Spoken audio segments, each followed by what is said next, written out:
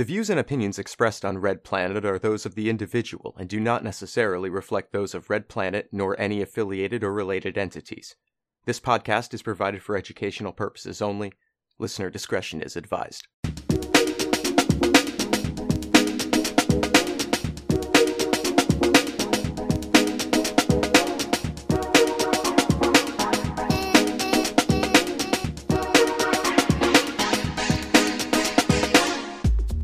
Hey everyone, welcome to Red Planet. This week we're talking about anti-fascism and ways that you can be anti-fascist in your everyday life. We'll also be discussing the climate protests organised by Extinction Rebellion, more anti-trans legislation in the US, and Paris continuing to be on fire. But first, Kira has released a track and it's a banger. Yeah, so it's a bop, right? Definitely. It's a bop. Inaugural. It's going to be my new Christmas one, honestly. Yeah, like a Britney Spears knockoff Christmas album that I'm going to be dropping this Christmas. Do you have like a musician name? Oh yeah. Oh no. Okay, so one of my chatters came up with one, but God, I can't remember. If someone in the chat could remind me. I know Anthony made it up. Oh, it was like the Crimbler. Yeah, the Crimbler, because it's a whole thing. Because I have this alter ego that I call Crimes, based off of Grimes. Because I don't like anything about Grimes' politics, but I do like her aesthetic. So when I want to capture that, like, my community calls me Crimes, Kira and Grimes. So I guess now my Christmas album name is going to be the Crimbler. Crimbler, yeah. But we're going to be releasing a Christmas album, and so we've been working on it for all of 48 hours. I'm very excited about it. Do you know about the Christmas song that was produced as part of my fundraiser for trans kids a few years ago? No. It's called "Do They Know It's Christmas in Hell?" It's by Left at London and Molly Noise, and it's basically about Thatcher and Reagan. The gang's all there, and they don't even know it's Christmas because they're in hell. And it's you don't find out it's Christmas if you're in hell. You get tortured. Question answered. Wow. I thought I would have to listen to the song to find out if they did in fact know. I think there are deeper questions that you can answer by listening to the song, so I think it's still worthwhile. I think it's so weird that I've never heard of that Christmas song. I wonder why. Yeah. Anyways, it's Red Planet. Check it out. Yeah. Whoa, it's that show Welcome, where we everyone. talk about based stuff. Welcome to Red Planet. How's everyone, all our audience doing? Everyone, and by the way, when I say how is our audience doing, I am talking to our listeners as well. I want you to know that we are from the past, but don't let that stop you from answering out loud. How are you doing? Yeah, if you're How on are the you bus feeling? or whatever, just yell it. Yeah, this is some Wherever space, you are right some now. empty, some quiet space for you to reply. Yeah. Here, how are you doing? That's amazing. Oh, yeah, that's- okay. I'm really Me glad too. to hear Great that. to That's hear cool. it. Yeah. Tim, how are you doing? I'm doing okay. It's early Follow-up morning. question. What's the most base thing you did this week? I didn't even Tim does not get the gap to answer. I'm just like, here's the question. Here's the question. But Tim is right here, though. He's not even like hypothetical, but you're not giving him the gap. We have a schedule to I mean- stick to. Conrad will whip me if we don't do this. We're already enforcing the schedule. We're 5 minutes in, and we're already running over time. Yeah, I don't know what the most base thing I did this week was. I was trying to think about that because I only woke up 20 minutes ago or something, and I was racking my brain. And I literally You exist. That's base. I know. Yeah, I exist despite it all. I was thinking I basically just worked That's really same. busily. It was pretty hectic at work this week, and then and then I came home, and then I went to sleep, and then I woke up, and here we are. Same. Relatable. Yeah, I can relate to that. Well, so then tell me, what was the most base thing that you did this week?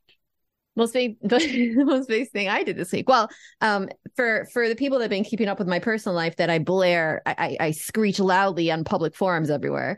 I am getting back into the dating world, so I've been doing some online dating, which is something that I've kind of been not too keen on doing because of the fact that I have an online persona and I don't really know how that would play out. But I've been trying to do some online dating, and one of the base things that I've been doing is making sure that communism is like something that is very openly a standard that I have. So I've been getting a lot of guys in my in my DMs trying to date me that aren't fully communist, but they're trying to be communist for the sake of like trying to like date me, trying to get in my pants. And so what I'm doing is I'm like really making them have to like explain themselves, and now all of a sudden they're getting like, oh, that's actually a really good idea. Like, oh, I never thought about it like that. Theory pop quiz. You should do a pop quiz on how to blow up a pipeline on the first date. That's a great suggestion, Sophie. So far I've dated a couple guys, or gone on dates and talked to a few guys that none of which have been communist yet, but they are like really trying. I'm either pilling them ever so slightly, or they're faking being pilled, which is very possible. But I have to think, like, what fake if it till you make it? right right. But I have to think, like, if there was like a chick on the internet that you like really really really wanted to date, but she's like, listen, you're wonderful in every way, it's just, I'm sorry, I only date communists. Wouldn't that do something to you? Wouldn't that like do a little like, oh, okay. So that is the most base thing I've done this week. I've dangled my my pussy for people to chase after, and then be like, no, you have to be a communist. That's my praxis. This is the people's pussy. Back off. Yeah. I feel like, there's like that thing where if you are an internet personality and people get familiar with your politics, they get familiar with like the things you're saying or whatever. And then they like, they think they agree with you on a lot of stuff. They really identify with what you're saying or whatever like that, but they're not a communist. And I feel like it's kind of, I guess, like a short jump for them to be like, oh, okay, like maybe if I really like this person and everything they say sounds really good, maybe I am one of those. Maybe I need to look into that. Exactly. So, I mean, it's kind of, if I wasn't so staunch with my values, it would have worked the opposite way for me. Right. All these like milquetoast liberals that are like, I voted for Bernie, and then that's the extent of their radical, leftism. If I wasn't so like staunch with how I am a communist, that would have nudged me the other direction. I think I'd be like, oh, I'm like the only person here who doesn't, has these like, so like, it's not doing that to me, just for the record, but I do think it completely can work in the other direction. And so far it's been really interesting to see that happen. Also, did you know that men will just like lie about a lot of their values? You think they just like lie about them? You think men would do that? Like go on the internet and tell lies? I know. I was gonna say that's like what Twitter is. That's wild. Wow. Yeah. So that's the thing. Anyways, that's the most base thing I've done this week. Just radical promiscuity, I suppose, or something. Yeah, we'll come up with a name for it. For the listeners hearing us only, you may have noticed that you have not heard our beloved Peanut Mule's voice this week. That's because the most base thing Mule did this week is take the week off, because he worked on a really big video and now he's having a chill. And that we commend that. That's good. That's a good way to go. Made a fantastic video, by the way. We watched it on my channel. He did commentary. It was a really, really great show, and I'm really proud of Mule, because that was it was just like a phenomenal video he put together. Yeah, it's his first media analysis one, and it's one of the best media analysis video essays I've seen in like years, honestly. That's awesome. I need to check that still. We covered everyone's base things, right? No, Sophie. I'm just waiting to be asked. You're just so based that I forget that you have to actually go out of your way to like say something based. Yeah, but you're just. I'm sure. Hey, Sophie, my good friend Sophie. Yes, Bestie, what's up? You look very cute today. Thank you. The podcast listeners are missing out. I agree. Oh yeah, they are missing out. It's a good incentive to show up to the stream, actually, because like they won't be seeing the fits. Or check out the YouTube or subscribe to the Patreon when you get early access to the videos. The whole team is dripped out today, actually. Oh, yeah. Yeah. I'm wearing my, like it's very cold here, so I'm wearing a jumper, which I normally, not a big, not a Yeah, big kind of knit jumper kind of dude, I'm but you I'm know, I'm liking a sweater boy arc for Tim. sweater boy, yeah. Tim heads Oh. are going wild right now, seeing Sweater Mm. Boy Tim. Yeah, yeah. Sweater arc. It's So happening. Sophie, now that you Yes, tried to yeah. derail, so we'd have to apologize to you. Okay. Oh wow, Sophie, I'm so sorry. Sophie, what's the most basic thing you did this week? Thank you for asking. I've actually been it's been a few weeks that it's been going on for, but it came to fruition this week. I've been growing reishi mushrooms, which are they're called what are they called? Ling chi in Chinese, or Mm. reishi or manentake in Japanese, which means like 10,000 year mushroom. And the Ooh. Chinese name means like the mushroom of immortality because it's apparently like really good for your health. It like boosts your immune system and helps you sleep and stuff. There are Mm. some people who want to like claim that it boosts sex drive. I don't think there's studies for that, and I wasn't growing it for that, but people claim a lot of stuff that it does Yeah. apparently. So I made some reishi tea, and it was if you have acquired the taste for the very earthy, grassy flavor that a lot of mushrooms Mm. have, it was a good tea. If you've not, it tastes like dirt. Might be I a little have, much. but I wouldn't necessarily recommend it to everybody else. Do you Yeah, feel more immortal than before you I drank the tea? I think I do. I mean, Oh yeah. Okay. I don't know that I felt especially mortal, but like I Yeah. don't feel especially mortal now. So Oh wow. Hmm. it's Okay. Yeah. clearly working. I've actually tried that tea because in the video game The Long Dark, that's one of the teas that you can harvest those mushrooms and brew the tea for antibiotic reasons. It's a survival game. So in case you have an infection, you can drink it. And because I'm such an impressionable person when I play video games that I like have to consume what's on in the video game. So I went out and bought some mushrooms, some reishi mushrooms, and brewed myself some tea. And it was, yes, it's very mushroomy. You're right. Yeah. Yeah. Awesome. That was actually another most based thing. I don't know if I've already said this, but like it's not really my thing, and it wasn't this week, so it's kind of doubly not the thing. I'll still say it. A friend of ours is going to Armenia to see the same surgeon that I went to see, and Nat has volunteered to go with her. So we're making preparations for that, which is like going to be tricky to be without Nat for 3 weeks, but also like that's pretty based that she's doing that for our friend. Yeah. Yeah. Yeah. That rules. Yeah. Amazing. Sorry, I had to Uh, walk away. I had bread in the oven.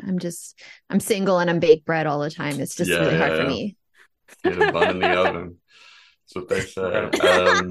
There are But buns what? actually. I made hamburger buns. So yeah. Oh So wow. that's the hosts and the base things we did this week. But Kira, do you want to tell us because we've actually had a submission? And before you tell us about it, let me just say we do want to know you, the audience, what base things you've been doing. You can Yeah. message us on Twitter, Instagram, or TikTok, or send an email to based@redplanetshow.com. Include your name and pronouns if you're cool with that, and we may shout it out in a later episode. So, Kira, what has someone from the audience been doing this week? Yeah, so from our audience member Osimo Grieve, they say using leftover wood, I put together a tiny baby raised garden bed and covered it with anarchist type phrases. There are Oh. potatoes in the two ends and flowers in the middle, marigolds and dahlias.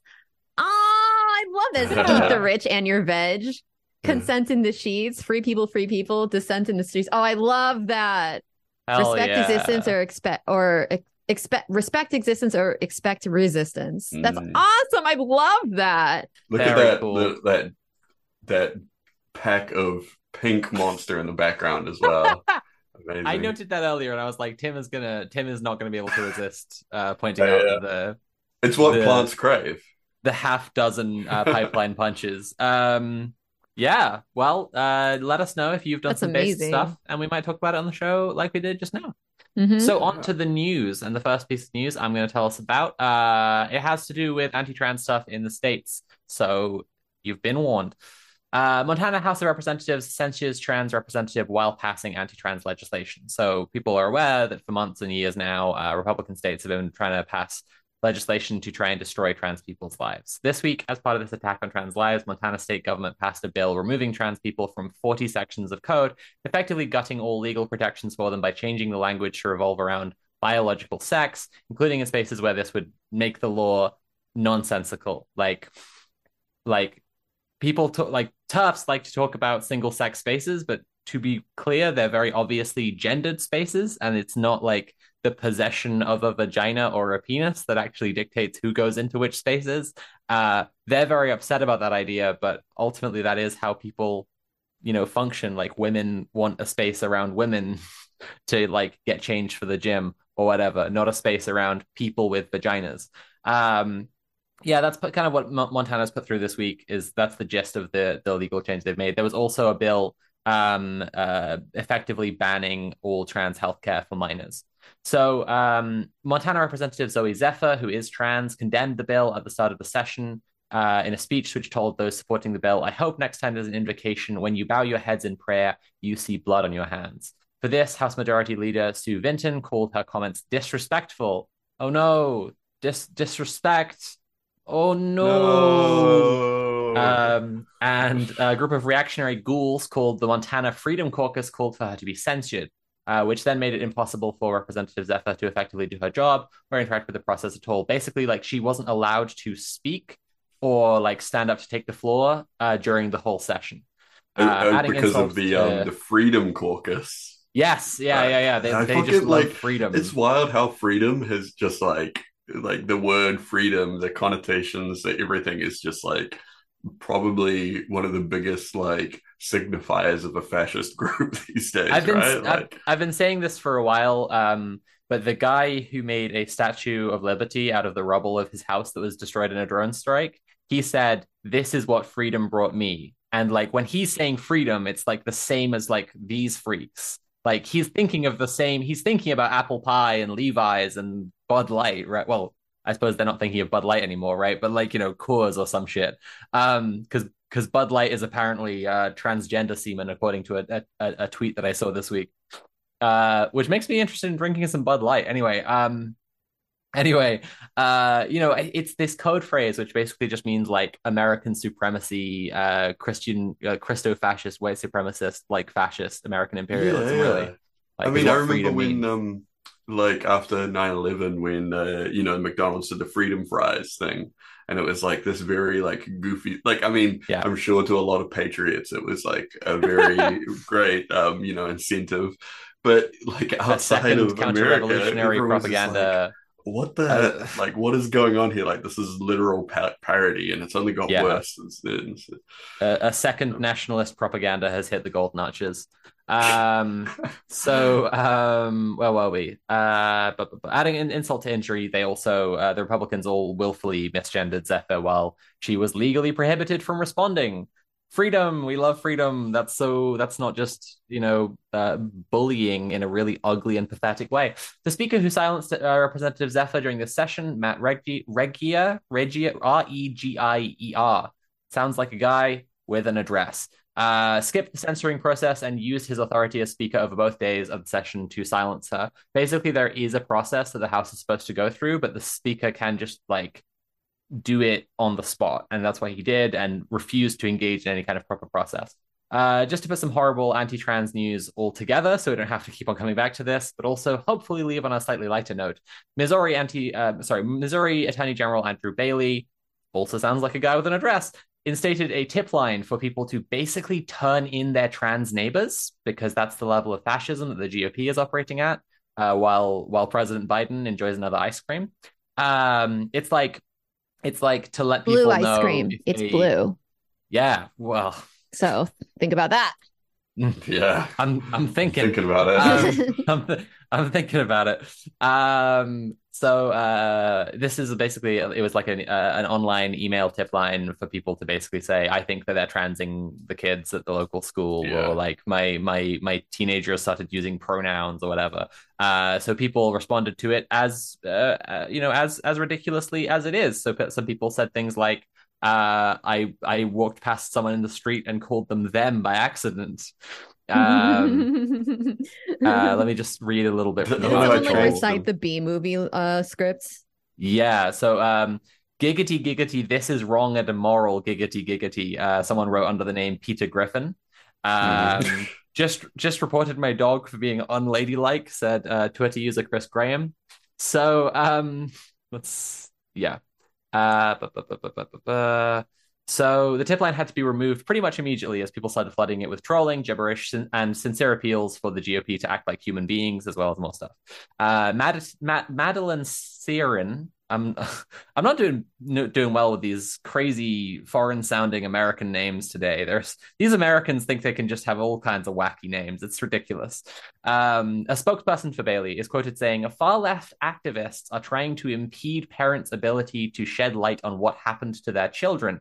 Lying, liar, lying, shut up, bitch." It's so wild because it's like far right fucking fascists preventing parents from, like getting, like appropriate care for their children. It's like Exactly. And they're like, they're stopping us from finding out what's going on at the schools. She went on to say, rather than standing on their supposed science to back up their facts, how are we supposed to do that when we show you the science and you ignore it and just do a fascism? They're resorting to trying to hack our system to silence victims of the exact network we're trying to expose. After journalists' inquiries, Siren offered no explanation what hacking had taken place. Presumably, she just means people trolled them. So, in conclusion, cry harder, die mad about it. The end. the whole thing is like they set up these, like they don't have enough evidence of what they're saying actually happening. So they set Mhm. up these systems where they're like, give us the tips, like tell them to us or whatever. And then they don't get anything, they get harassed or whatever like that, and they shut it down. But it's like like their whole narrative is that like these things are being hidden from them, that they're trying to expose it or whatever like that. And it's like it's never enough for them to just not find anything or for it to just not be happening, because they're like, well, the whole thing is about it's a secret agenda and they're trying to blow the lid off it and stuff. So it's like there's no there's absolutely Almost like no it's like outcome a to that. religion, like a cult, like these unfalsifiable beliefs are being like propagandized and everyone keeps clinging to them harder and harder, even if they are thoroughly debunked. It's Yeah, like that quote that's like, if Jews didn't exist, anti-Semites would invent them. oh yeah, but it's like that's the thing though, right? It's like if they they would find something else, It's like, and they've always found something. Hmm. Yeah, it's bizarre. It's so like, yeah, ultimate brainworms. Probably be relevant to the topic this week when we get to it. But yeah, I've been feeling more and more lately that fascism, like their bigotry, is not the reason. Like it's not even that they hate migrants or trans people or sex workers or whoever. Like it's just them picking on a marginalized group who they see as vulnerable and then bullying them, and then more people join in because they see the bullying is working.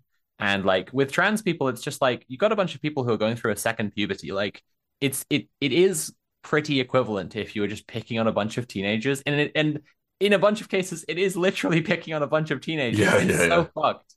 Anyway, Kira, what's our next story? Oh yeah. So I don't know if any of you recall, but Manuel Paez Terran, and I know I'm probably butchering the pronunciation, who is someone who was killed when he was defending the forest from Cop City expanding. Cop City in Atlanta, there's people defending the forest there, trying to just peacefully occupy so to prevent the expansion of Cop City. Police murdered this person, and I believe they go by Tortuguita. I hope I'm not mispronouncing this.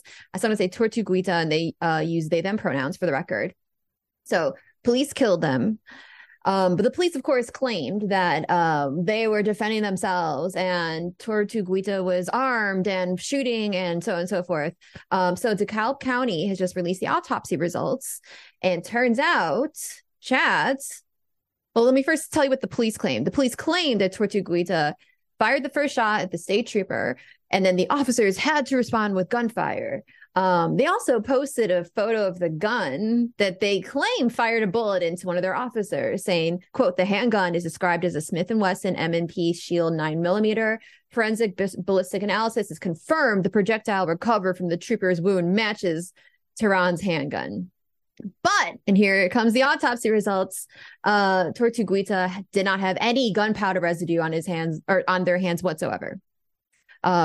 Which when you're, especially if you're like occupying a forest, you're not like there's like where would the gun the just the gunpowder residue would be there. There's like no way that you could quickly like clean your hands off or anything. Like you're sitting in a tent in the middle of the forest. Yeah, Um, you're in a tent and you've just fired gunpowder, like you just sprayed gunpowder residue all over the tent you're in, and you're like, I'm gonna get shot 57 times now, so I want people to think I didn't shoot the gun, so I'll quickly wipe my hands. yeah, no. Yeah.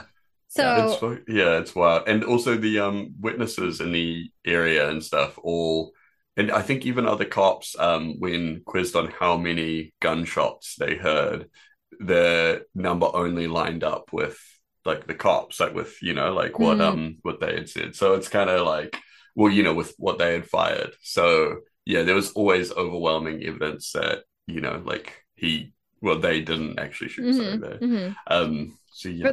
so for the record, just when Sophie said 57 shots, that's not an exaggeration. According to the autopsy, cops inflicted at least 57 gunshot wounds onto their body, including hands, torso, legs, and head.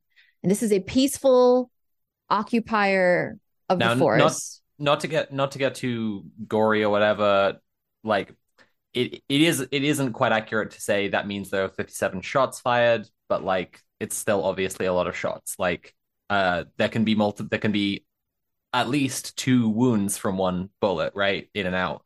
But like yeah, it's still that's undeniably an enormous amount of overkill. Like Yeah. yeah. So Totu Guita's death has been ruled a homicide according to DeKalb County Medical Examiner's Office. But of course, the police are still investigating. Yeah, and we've covered this a bunch of times, and it's like I think it's important to remember that these are the forest defenders that were being labeled as terrorists by the Yeah. media. Like they were literally people just camping in the forest. That the over time the newspapers, the biggest newspaper, who is also like it's owned by a guy that has a financial stake in Cop City, and like a bunch of other just completely wild Classic. things that would totally be a conflict of interest, right? Stuff you would say was a bit far if you like wrote a dystopian movie. Exactly. Like if you were right, or like just one of those like American dramas about like, like, oh, they're building this new thing or whatever like that. And you would want to make them look as evil as possible. And like, you would just like invent all these things, but it's like, no, that's actually happening. And yeah. And so they just started referring to them as terrorists and kind of changing public opinion, obviously, kind of like, creating this whole narrative that there were these violent, Antifa terrorists or whatever like that in the forest, and that everyone had to be scared, and like they were doing these like terrible things. They were like, I think there was like one case of like there was like kind of like a little bit of a scuffle at one of the barriers or something like that, and then the way that the media reported on it was like just so deranged, like these newspapers saying like that it was like some kind of like, like they were basically saying it was like, like back in the days of like the George Floyd protests and stuff, like they were acting like this small thing was like this, like this huge kind of like skirmish in the, in the middle of a forest or whatever. But really it was just like, you know, it was just a protester and a cop or something like that. Yeah, exactly. There's been this I mean there's always that kind of dishonest reporting with cops obviously, but like something I saw this week that really like stuck in my craw was just like it was reporting on Posey Parker's little fash Nazi rallies. And I think it was the one of the ones in Ireland, and like the facts of what was happening on the ground that you can see from social media is that like hundreds or thousands of people showed up to tell her to fuck off, and there were just barely any people on her side, and unable to find any way to and it was peaceful, and they just like chanted that she should fuck off, like unable to say anything else. I saw an article. I don't remember what it was. It was some purportedly like centrist or unbiased thing. It was the headline was like cops form line between protesters on either side of a toxic trans like debate rally, and it was like I mean I can't even recall it properly because it was such a silly and bizarre sounding headline. It's like, why are you reporting that like cops made a line? Like What's that? Like, also maybe you could tell us which way they were facing if you're going to report on which one the cops. Because that's Yeah. funny thing I've noticed is that the cops always seem to face outwards from Posey Parker's rallies everywhere she goes. So Yeah. strange. Also, like I hate how they always just refer to shit like that as like, oh, it's like the trans debate or whatever. It's like there's no debate. Like it's not like even Posey Park and all that. They're not there to debate. Like they're not. Yeah, they're just fucking fascists, which we will get into later in the episode. Next one we've got is Extinction Rebellion floods central London with thousands of climate protesters. So so just I think it was Saturday London time, right? Yep, that's when it began. They've been calling it the big one. Yeah, the big one. So they're planning this. Yeah, well, they've planned this gigantic protest, but they have said that they want minimal disruption, so it's accessible to everyone. And bring your kids, everything like that, to have like I guess it's like more of sometimes you go to a protest and it's like very much like squaring off with the cops. And sometimes you go and it's more of like a festival kind of vibe. It kind of seems like that's the kind of thing that Extinction Rebellion are trying to kind of cultivate here. Yeah, it tends to be And what they like to do at this point. I revisit like there are things that they've done in the past which have been incredibly anti-cop and like very well executed. Like I've said before about the big like column of people led by the drummers who just like forced the cops back when the cops were trying to push them out of the park a few years ago. Now it's just kind of like let's go and chill out and hang out and do some various performances, which isn't. I'm not saying that's a completely useless thing.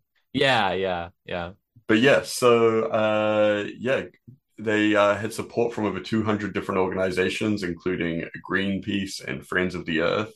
And it was on Saturday because it was Earth Day. So Yes. happy birthday, Earth. We gave you a special day. Can't believe we Sorry figured out the about the exact pollution. birthday of the planet Earth. That's crazy. So yeah, and aside from just the banner waving, and they had all these people dressed in red with red veils, and Mm. very evocative. But beyond the Parliament Square, they thousands of activists staged a die-in by laying on the pavement at the mall, aiming to represent the potential future extinction of humanity due to global warming. A concept for die-in is like very, very. I don't know. It's kind of I've wild. been in But, a few die-ins now because of oh, really? like between Extinction Rebellion ones and like trans medicine and like protesting the waiting Wow. lists. Like it's Oh, a yeah, pretty yeah, of common course. tactic for trans people to show up outside like supposed healthcare institutions that are giving us absolutely no healthcare and then just do a massive die-in. Yeah. I've seen other ones where it's like people have made, like just like hundreds, thousands of like gravestones or like, things Mm-mm-mm. like that, and just filled like a public space and being like, Yeah. okay, well, this is, like from whatever cause it is, it's like this is how many people die every year or whatever like that. Which I think can be, yeah, also really kind of really powerful, to see like all at one time. So, London Mayor Sadiq Khan said that he passionately believes that this climate emergency has got to be tackled, and urged XR to protest in a way that is peaceful, lawful, and safe.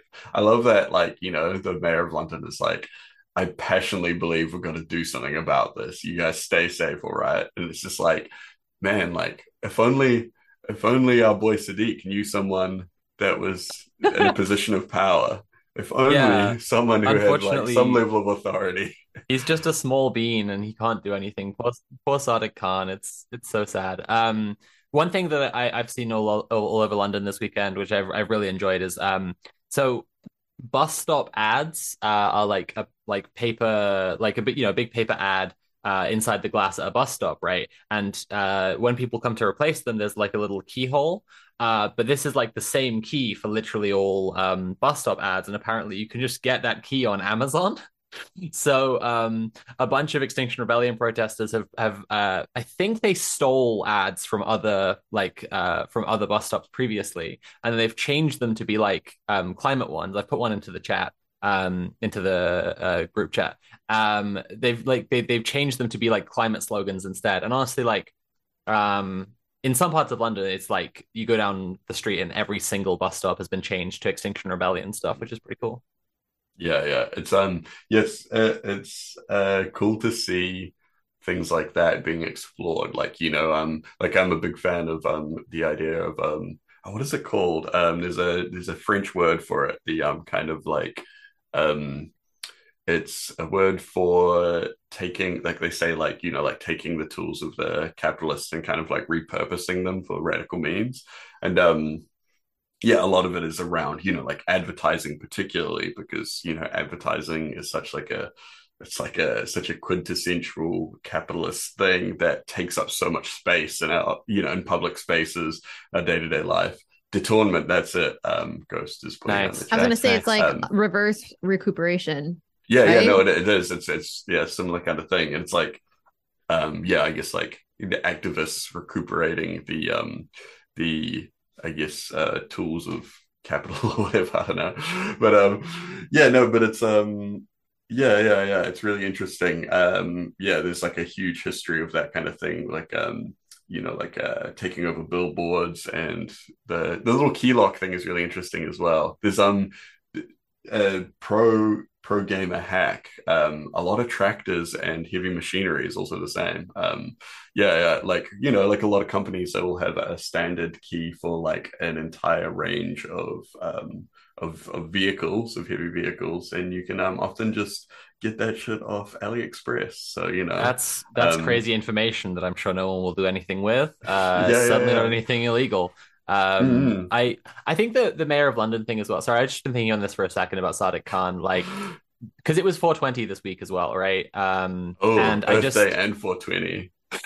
in the same week, crazy. Uh, And like Sadiq Khan has kind of made some posturing about like maybe legalizing weed, within London or being or the like that he is pro legalization. He obviously like knows people personally who've been like hurt by the war on drugs, but like there were Met officers like camping out in a big like sting operation at Finsbury Park this week, like knowing that people would take the opportunity of 420 to like go and smoke weed in the park. Like they deliberately like waited at the station and like obviously targeted a ton of black and brown people especially. And it's just like if you're pro legalization and you want to stop this shit, like you could tell them, hey, it's all in good fun. We yes, there might be crimes, but like maybe you could fuck off. Like you take a chill day, and not just like ruin people's lives for nothing, like for wanting to enjoy the good leaf in the park.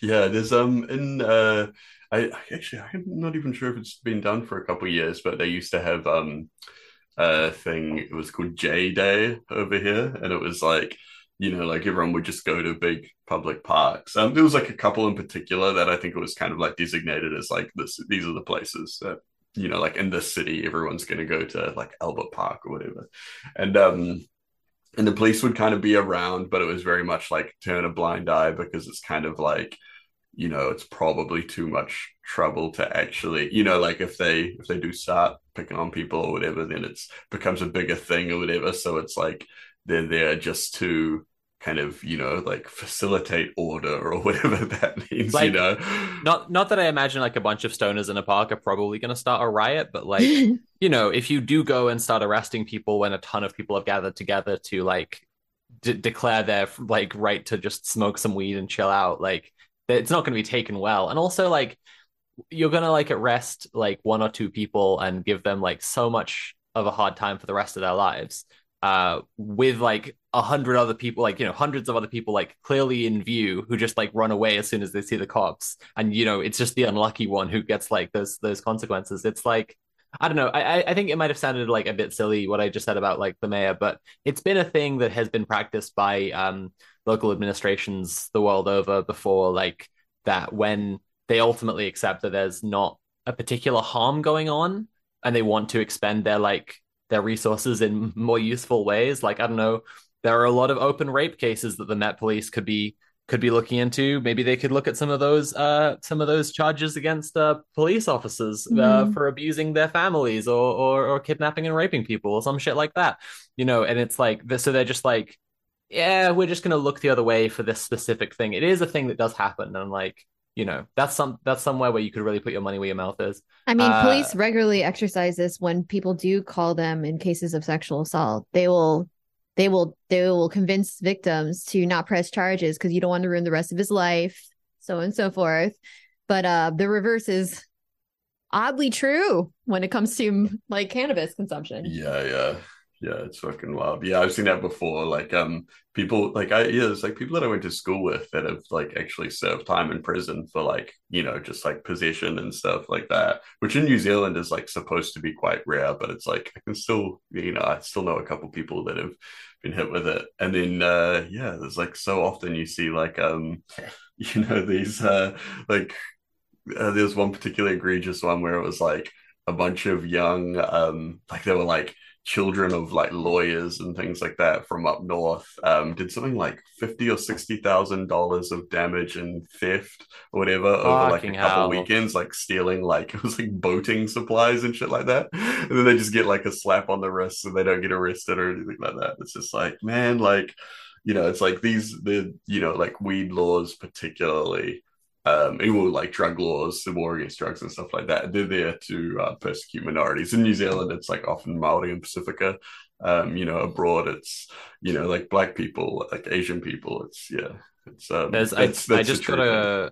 I just got a copy of Joe Moam's book today, and like he quotes 19th century Irish judge James Matthew put it, in England justice is open to all, like the Ritz Hotel. And I think that's That's like one of the best ways I've seen it put. That's really good. great.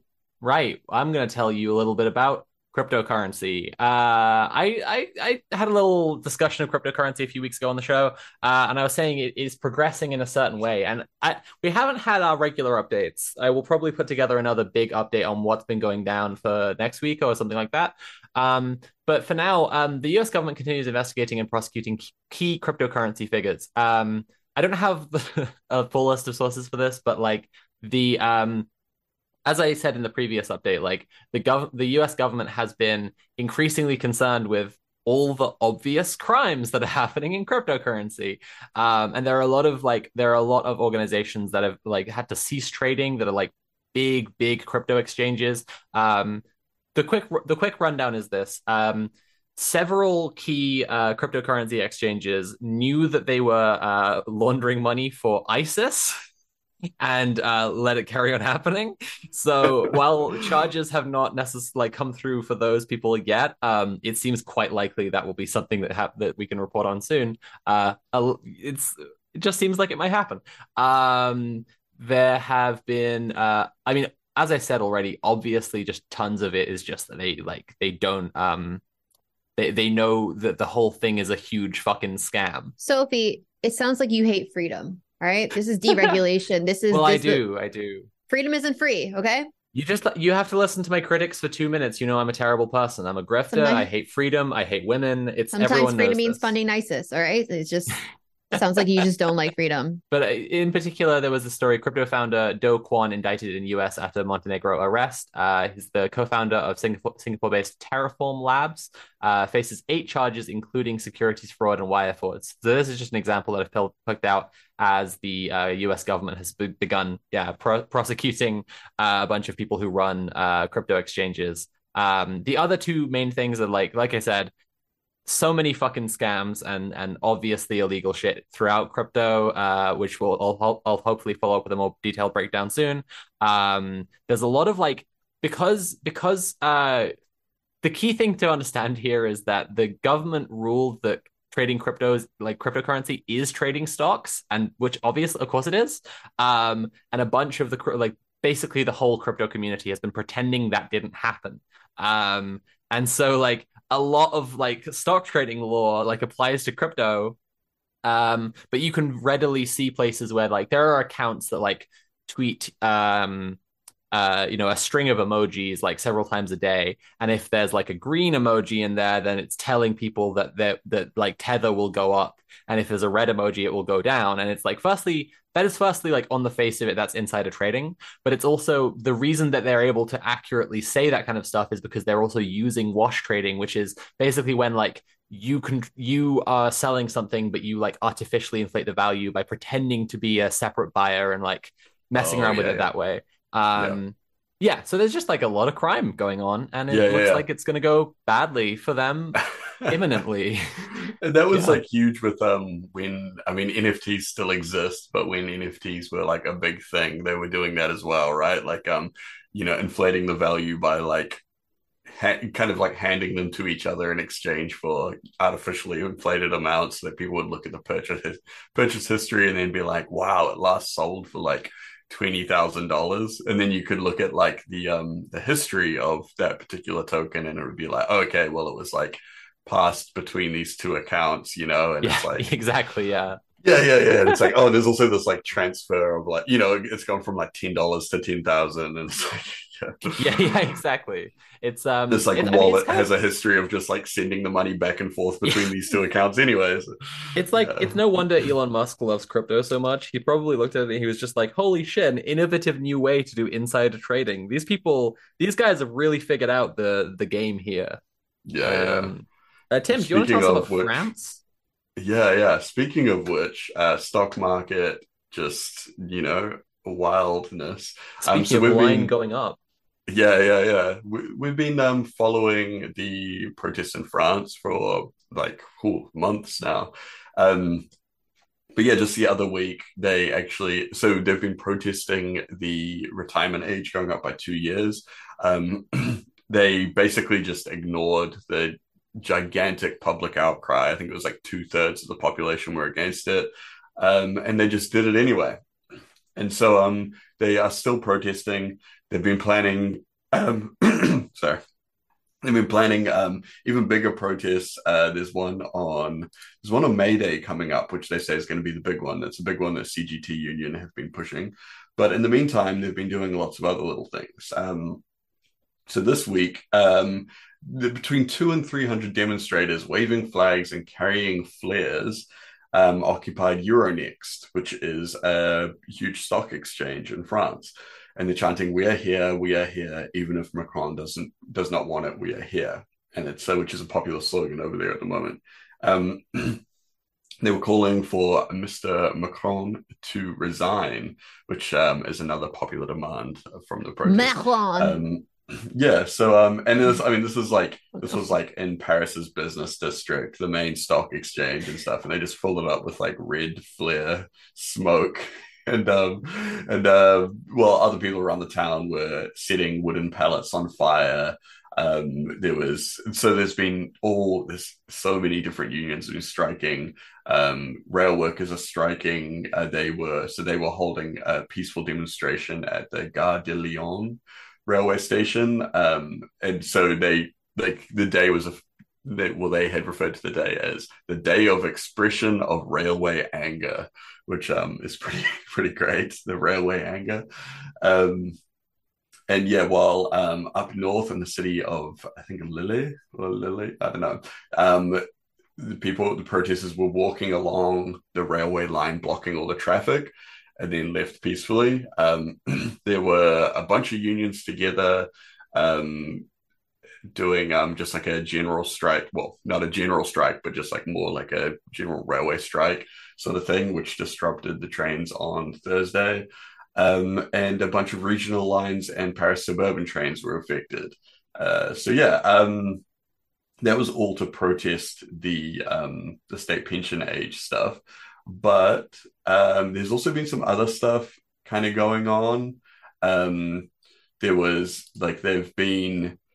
There's a more environmentally focused protest that was happening on the same day, I'm pretty sure, where they're building a new motorway, the A69, and they're building a bunch more or whatever, but to do it, they have to cut through like a big old forest.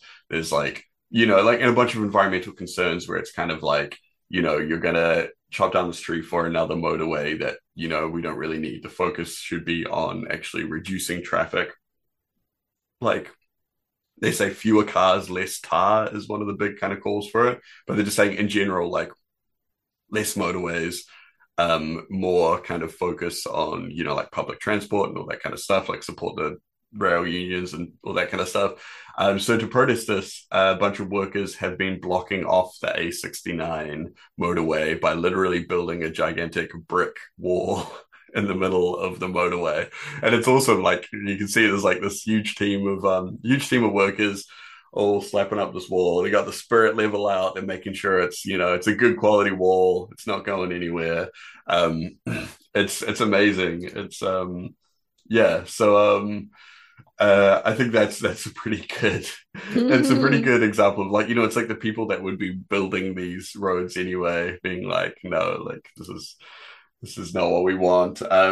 And so yeah, so building a big wall instead. It kind of reminds me of those videos of people trolling Gmod servers and just like, building walls in the middle of roads and then harassing their the server mods or whatever like that. Except it's like the madmen did it in real life, which is extremely based. That is a big beautiful wall. It's the most beautiful wall I've ever seen, folks. I have to interject. Our resident builder handyman Cell in the chat says, I'll have you know it was a block wall. A block wall, not a brick wall. So not a brick wall. Okay. Yeah, it is. All right then. Mm-hmm. Absolutely correct. So that's been what's up in France. And it's wild because looking at it, there have been like a bunch of other like little kind of protests and things going on everywhere. It's just like at the moment things are all popping off over there. It's hard to keep track with the sheer volume of civil unrest, of collective action that's happening on over there. So that's very it's interesting because the government basically went directly against the will of the people, and things are just escalating. So it'll be interesting to see what happens on May Day, which is actually, I think, will be the next stream that we have. So it'll be the day before. Well, for you, it'll be. Oh yeah, for me, it will. May Day, but yeah. The I guess in 2 weeks' time we'll be able to report on it. But as the stream is happening tomorrow, it'll be poised to happen. Yeah. So that'll be interesting to see. But in the meantime, why don't Soph, why don't you tell me a little bit more about forensic architecture? Sure thing. Forensic Architecture, if you didn't know, is a Goldsmiths-based research agency. They do a lot of investigating into different stuff using data and like city models. And they've been commissioned to investigate some of the cop tactics in Portland from the George Floyd uprisings in 2020. So I'm just going to read some stuff from the report, which is to do with something called Tear Gas Tuesday. Love that. So cool. Let's go. Despite being broadly banned in warfare under the terms of the 1925 Geneva Protocol, tear gas as an agent for so-called riot control has become the preferred means for police in the US and around the world to clear dissenting voices from public spaces. But the toxic chemicals contained in tear gas and other widely used chemical munitions can cause serious short-term and long-term side effects, from asthma and chemical burns to lung injury and neurodegeneration. Pretty fucked up. On 2nd of June 2020, the PPB deployed large amounts of tear gas in an attempt to force protesters to withdraw from the streets and squares of downtown Portland, unleashing a highly toxic cloud of airborne chemicals onto the same citizens it was tasked with protecting. That day would become known locally as Tear Gas Tuesday. So they've used models, and they've used some like social media data here, so that they can model basically like how the toxic chemical cloud was formed and where it spread to and where it's like likely to do the most damage, which is pretty cool for like as an approach to data science. That's pretty cool, but also just that we talked about. The word has dropped out of my brain. Social media investigating. What's the right word for this? OSINT. We talked about OSINT before, open source intelligence, before on the show. And, they have a lot of this comes from people just like then basically getting people's social media videos of the police deploying tear gas, figuring out where those people were at what times, and then piecing together a map of how much tear gas was being used based on those videos. So it's a really powerful deployment of OSINT, which is really cool.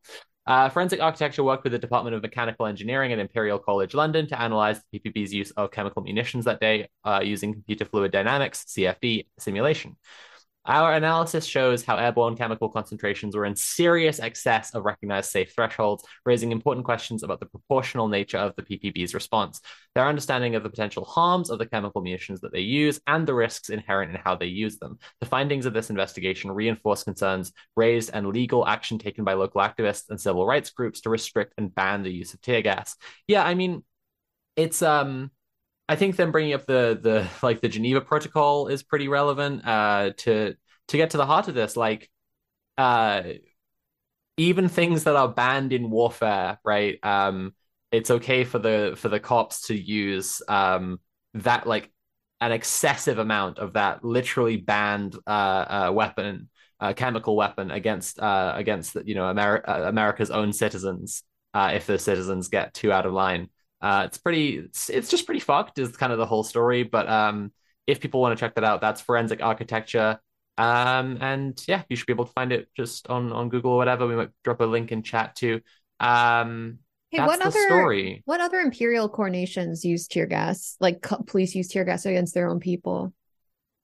I honestly don't know. This is not a rhetorical question. I actually don't know.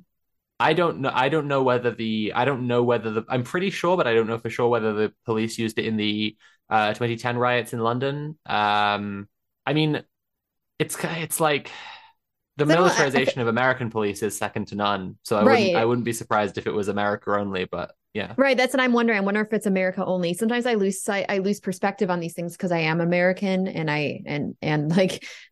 as an American, we also have this like complex where we feel like everything is in the world is America, and if not, it's bad. But I do wonder if this is just an America thing. Fresso says I've been tear gassed in Denmark. Oh, mm-hmm. Okay. Actually, that makes sense to me because when I was reading the Autonomous City History of Urban Squatting by Alexander Vasudevan, the intro thing is about squatters in Holland, I believe, who no, maybe it was in Denmark. It was in either Denmark or Holland. That's very useful. Who like were the squatters were evicted using like the counterterrorism unit. And one of the things that they point out there is like they used quick drying cement to seal all of the exits, and they just like tear gassed the whole building. Oh my God. So apparently also used in Turkey, Greece, Spain, Brazil, Venezuela, and United Kingdom as well as the States. So very cool. Around. Well, this is just like, from one small article I found. I'm sure there's more places in the world than just that. But it seems pretty popular. Yep, everybody loves tear gas. Kira, do you want to tell us about the next story? Sure. Should I go down to my story? Yeah. So this is a bummer of a story, but it's important that we talk about it. A Black trans woman featured in the hit Sundance documentary Kokomo City was shot and killed in Atlanta. And this was last Tuesday. Rashida Williams, also known as Coco, one of the trans women featured in the award-winning documentary Kokomo City, was shot to death in Atlanta Tuesday night. And I'm just going to read what her GoFundMe says, because I think it's pretty well put. So this is such a tragic moment for our family. We lost a beautiful soul to a senseless murder. And to be clear, this is murder. This wasn't like an oopsie daisies. This is a murder. So we lost a beautiful soul to a senseless murder. Well known as Scooter, some of you may know her as Rashida or Coco. Coco is well known in the LGBTQ community here in Atlanta. Coco is one of Atlanta's finest and most loving transgender women. Coco had a heart of gold and spread nothing but love and light to those she came across. To know Coco is to love her. She loves her family and friends to the core of her heart. If ambitious was a person, it was Coco. She always put her best foot forward to reach all in which she desired. Coco's greatest goal was to take care of her entire family and close friends. When Coco entered the room, she always brought her beautiful, bright smile. You couldn't help but to embrace her. She cherished her loved ones, and we cherished and embraced her. She chased her dreams as an artist and entertainer. Unfortunately, Coco was shot and killed in Atlanta. Her body was found in the corner of MLK and H.E. Holmes Drive. We are in search of answers. The authorities are working close with the family. And it remains in the rest of the GoFundMe says, if you know anything pertaining to this devastating incident, don't hesitate to communicate with the family. She didn't have any life insurance, so and it's requesting funds to be able to help. I think we can probably put thank you. Yeah. Thank you for putting the GoFundMe in the chat. So in the Twitch chat and the YouTube chat is the GoFundMe link. Yeah, it's sucks. It fucking sucks. It really sucks. Yeah. I really don't know what else I could possibly say. Like, yet No, another it's just Black horrible. trans woman murdered. It's just yet another. I think that it's important for us to both say that like the GOP and far right project to eliminate trans people is an escalation in towards genocide and an attempt to like remove trans people from existence. But it's also really important to say that for Black trans women, like that's been life all along. I mean, not all along, like the entire history of the human race, but like for as long as we've all been alive, it's this is the violent, like, and on a much more like directly violent level. It's deeply horrible. I do want to point out something in the story that I was talking about earlier, where Tortuguita, who used they them pronouns, was murdered as a force suspender. That was also in Atlanta, for the record. So a highly policed like city, murdering certain trans people. Communities within that city extremely highly policed. I don't know if Tortuguita was trans, but I wouldn't be surprised because they use they them pronouns, but you know what I mean. So this fuck the police. Please protect your trans comrades, especially our Black trans femme comrades who are extraordinarily at higher risk for being murdered just for existing. Yeah. And anyone who tries to tell you that there isn't a project to exterminate trans people is manipulating you in an insidious way for probably their personal gain. So like I think those stories that we covered right at the start about what was happening, where was it? In Montana. The Montana House of Representatives. Like there's no plainer way that you can demonstrate it, right? It's like people think of like, oh, like transphobe, like, like Proud Boys in the street, and that's like fascism or something like that. But it's like, no, it's like the bigger project works hand in hand with legislation and everything like that. Let's not be mistaken. This is a genocide. Like I know we say I could talk about it a lot, but sometimes people are afraid to acknowledge the plain reality of it. There's a hotline to call in if you know someone is trans or at risk of being trans. There's trans representatives being silenced and then misgendered and then just who have the inability to even speak up on behalf of trans people. We have trans people just being murdered in the streets, just murdered in the fucking streets. And this is not exclusive to America, but in America it's vile. I mean, don't even get me started on what's happening in Florida. We talk about this stuff a lot on stream and on the show. So it's not and it makes sense that we do, because I think under the purview of this show, like it's a huge thing that's happening right now, and you'd have to be like out of your head to not know that it's happening. Yeah. So and I don't think there's a way to meaningfully engage with like modern anti-fascism without talking about, about trans people and like, the war and the ongoing war against them from the far right.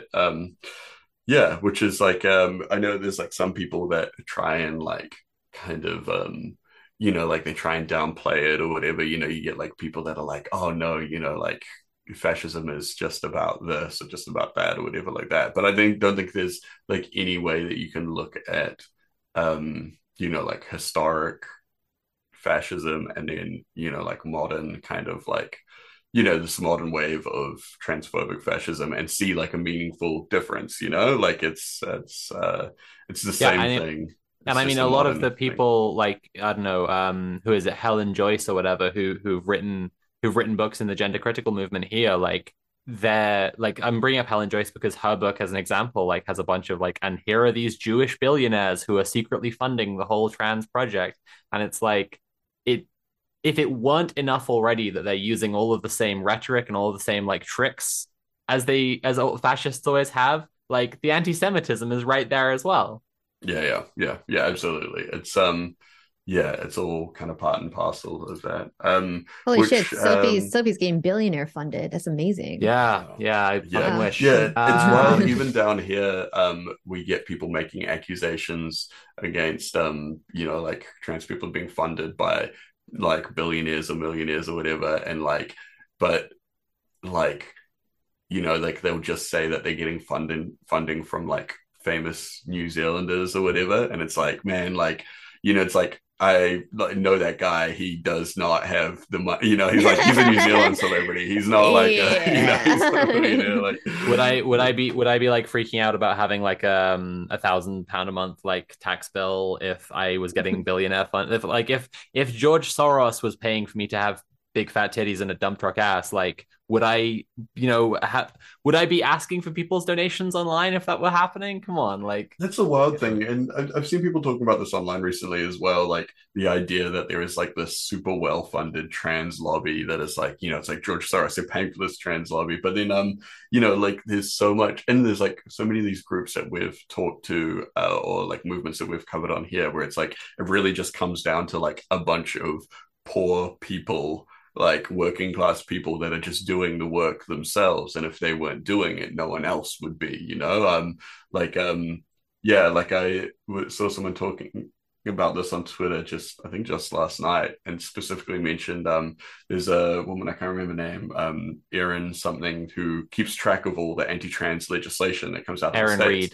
Yeah, Erin Reed. And it's like if she wasn't doing it, no one else would be doing it, and it's like she's the trans person that is just like putting in the work herself to fill this gap. And it's like there's no, and then like the transphobes get these like, they're giving each other grants, they're getting front page stories and like in all of the major kind of newspapers and stuff, and it's like, and then they're scared of this like this trans lobby. It's like, Yeah, I'll probably say this again like a couple of times through this specific stream because we're talking about anti-fascism, but like also like you go to these demos, you look at the like Posey Parker's side of it or whatever.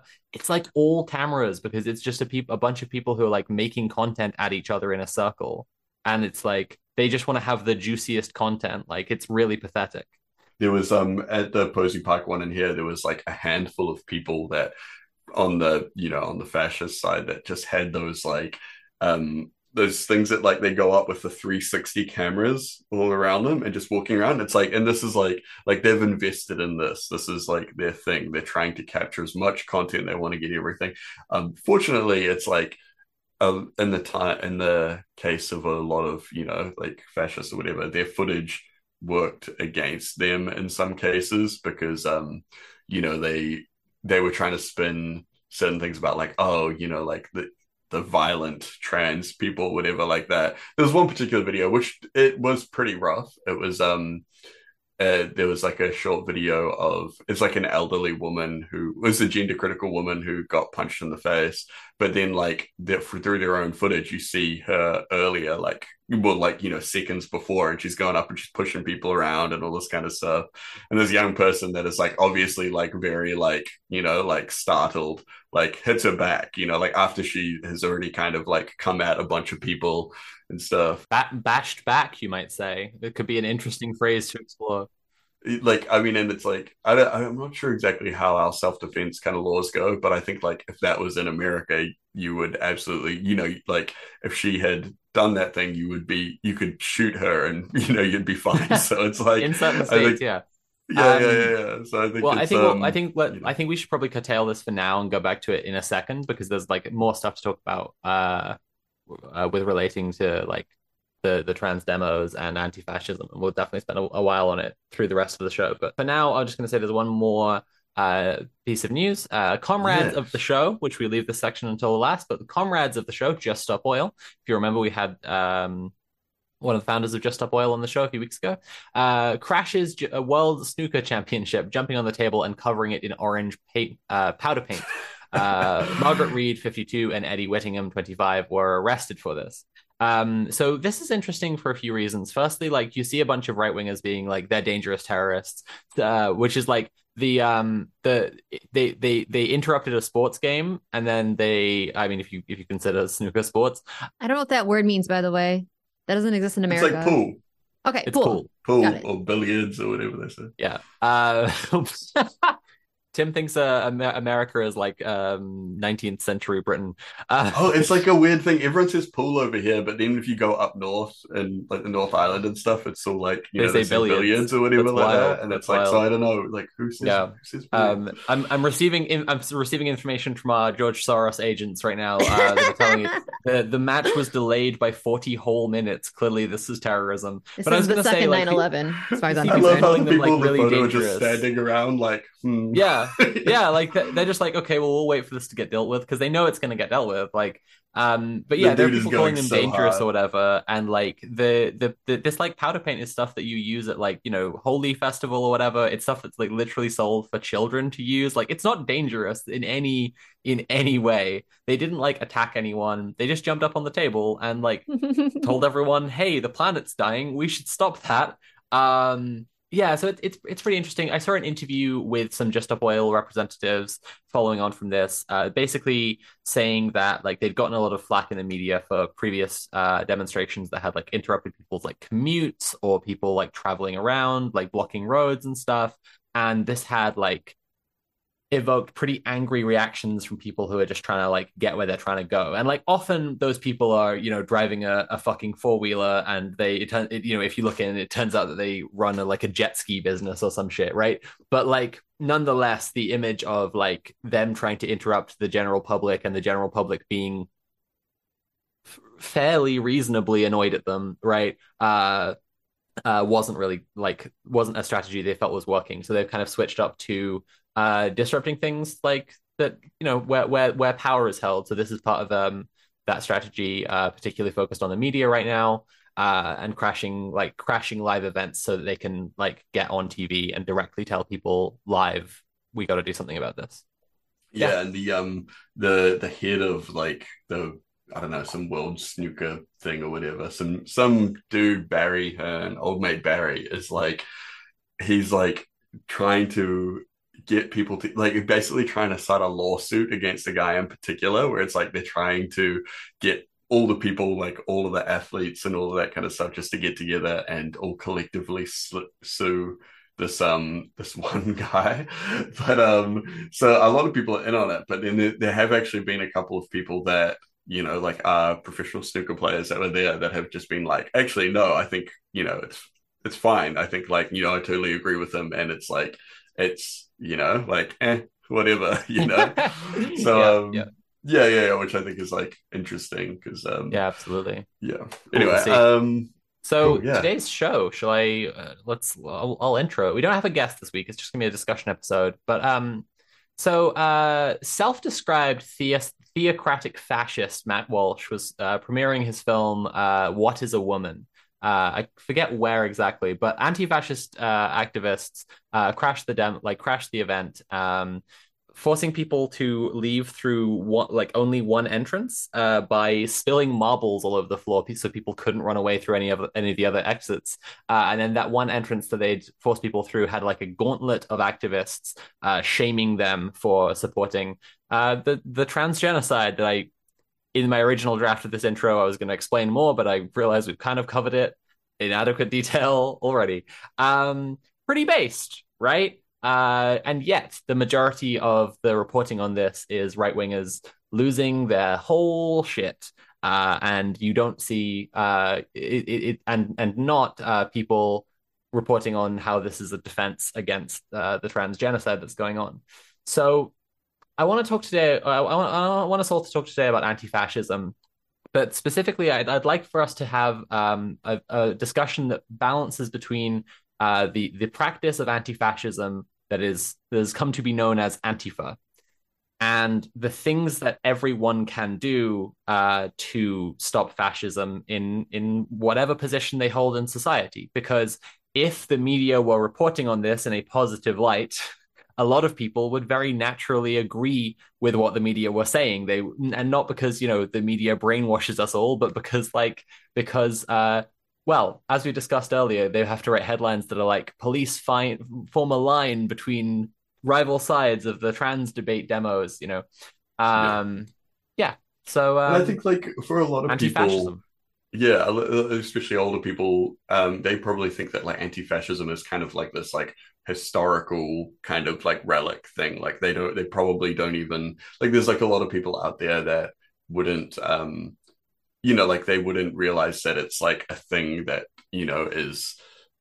is done or as people don't, because if you were to like listen to the media or watch, the newspaper, whatever like that, you just see like, okay, these like Antifa anarchists are just like, you know, doing like Yeah. torching buildings for no good Yeah. reason. They just want to They smash just stuff love up. chaos because Yeah. they're anarchists, and that's what anarchy means, by the way. When you Yeah, of just course. Chaos and love burning chaos, things. it's just really Yeah. fun for you. As an anarchist, that Um, is my favorite thing. Yeah.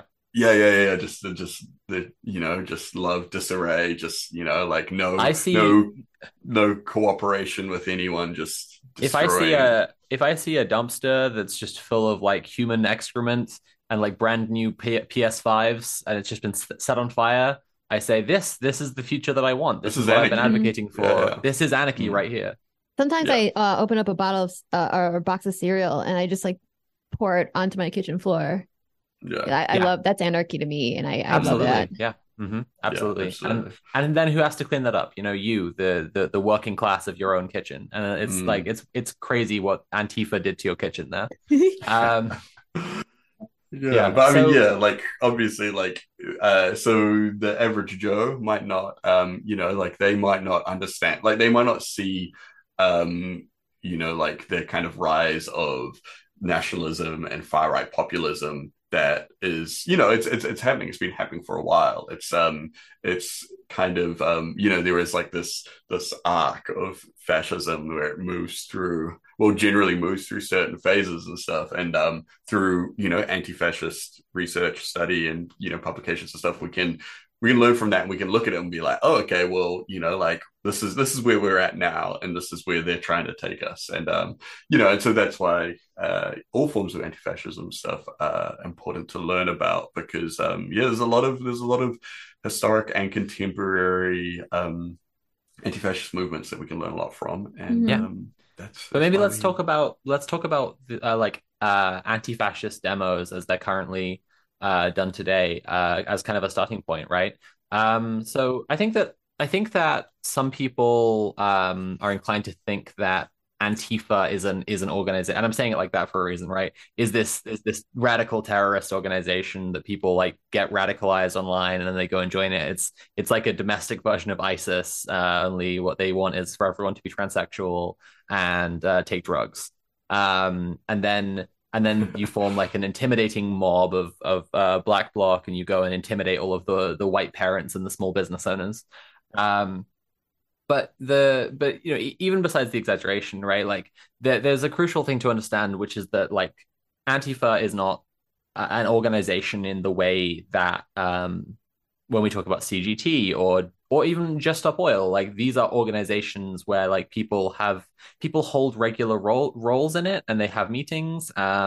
Whereas anti-fascist assembly is called they're even called anti-fascist assemblies because it's the act of assembling together is their primary existence.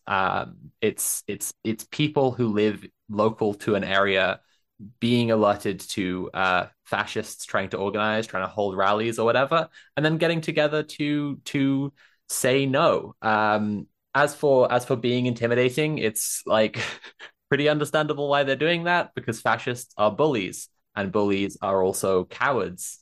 So the thing about fascists is if you outnumber them and keep on outnumbering them and keep on like doing so in a way that they understand is intimidating, they will fuck off and that's Yeah, a yeah. good thing because And we there's don't want yeah, fascists around.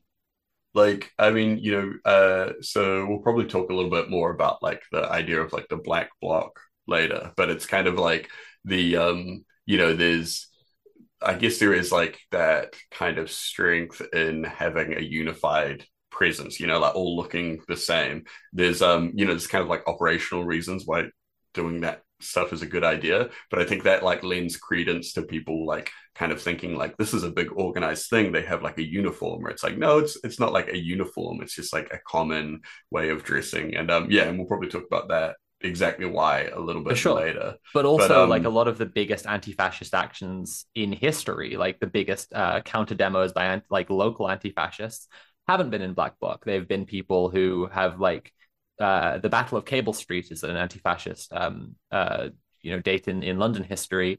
Basically, the like largely Jewish community and then like allies to the community came out in response to Oswald Mosley and the British Union of fascists trying to hold a march through East London, and it became like a huge street battle. People were like throwing bricks and shit, and good because fuck Oswald Mosley, what a fucking yeah, yeah. loser. If we Um, like I mean if we're gonna go through like a kind of history of like anti-fascism or whatever, mhm. like that name is gonna come up a couple times, I'm sure, Oswald because there's Mosley, yeah, he was Mosley was yeah, kind of a real persistent. fucking dweeb. Yeah. Like directly inspired by the Nazis, just saw what the original Nazis were doing and was like, that's cool. We should have more of that. And then he and his buddies, all dressed in the finest M&S menswear range, like a bunch of fucking dorks, because fascists always look like a bunch of fucking dorks. So they were all there in their, black turtlenecks and shit, because they decided to be the black shirts in parallel with the Nazi brown shirts. But the thing about Oswald Mosley is that it's well remembered that everywhere he went, local communities showed up to tell him to get fucked. In Liverpool, when he tried to speak there, his crowd was massively outnumbered in the thousands, and like someone fucking threw I think it was a rock, not a brick. I don't know. Yeah. Someone threw something very hard and hit him in the Like head, pinged off which his was pretty skull. Yeah. pretty good stuff. Yeah, Um, yeah. Maybe we should and start by talking about some historical examples, because then we can just go from Mosley straight into like, like some of the groups that kind of like opposed to fight back. Yeah, because like obviously there was just regular folks that, were getting together and stuff. But so, like there's like Antifa as like the concept, but then there have also been like organized anti-fascist groups that like, I guess before the concept of Antifa as like like a blanket term or whatever, like that.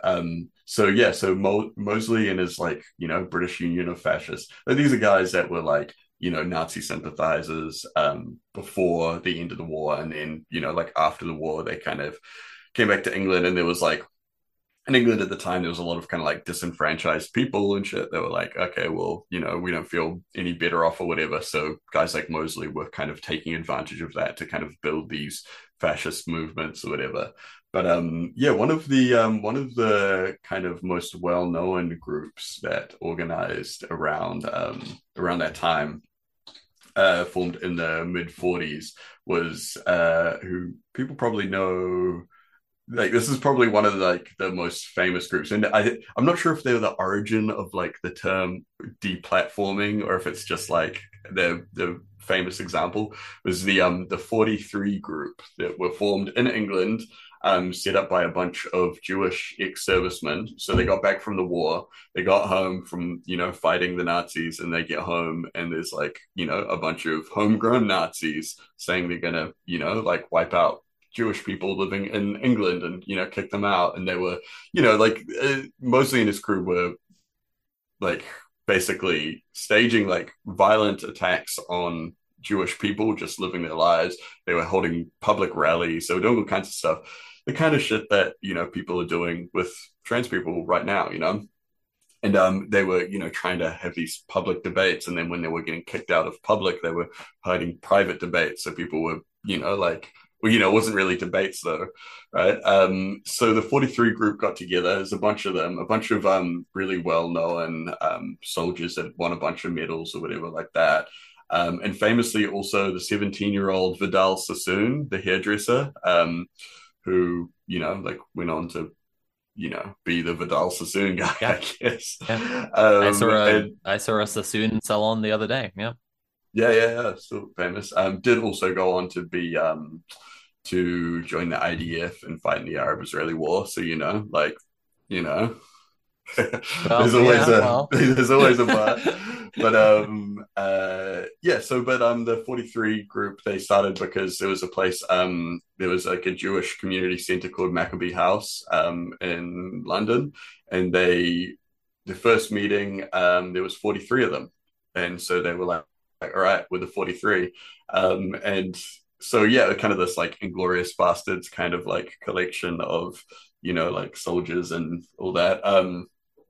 And yeah, so they expanded super quick. They ended up getting a couple hundred, within the first couple meetings, and not all strictly Jewish people. Whatever. Obviously, the initial group was all almost exclusively Jewish, but then they kind of like started picking up a lot of other people that came back from the war, and they were just like, we didn't go over there to do that to come back for this sort of thing, yeah, and a lot of communists as well, like yeah, huge amounts of communists and all of that good stuff. And a lot of, in fact, that was like, Sorry, I was just getting some water, but I wanted to comment on British Brain for a second. I was on the tube the other day because what you've just read out, right, is a like the most perfect, clear, and righteous example of like, we did not fight over there so that this would happen, right? Literally, they were fighting fascists who want to kill Jews. They come home, there are fascists who want to kill Jews. They're like, no, we didn't fight over there. So I was on the tube the other day, and this old woman was talking to her husband, and she was complaining about people who had kind of dressed slutty, like they'd seen someone who was like showing a lot of skin. And she said to her husband, like, what did we even fight World War II for? And I'm just like, yeah, because Hitler famously like wanted everyone to be as slutty as possible. That was his number one policy. Like, why did we even fight against the Nazi sluts?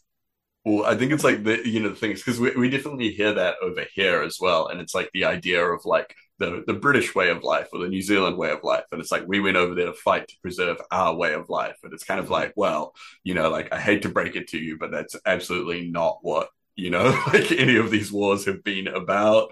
Like it's just like the romanticization or whatever like that, the idea of like we fought for our freedoms. It's like, no, you absolutely no, you didn't, your granddad didn't, whatever. Anyway, so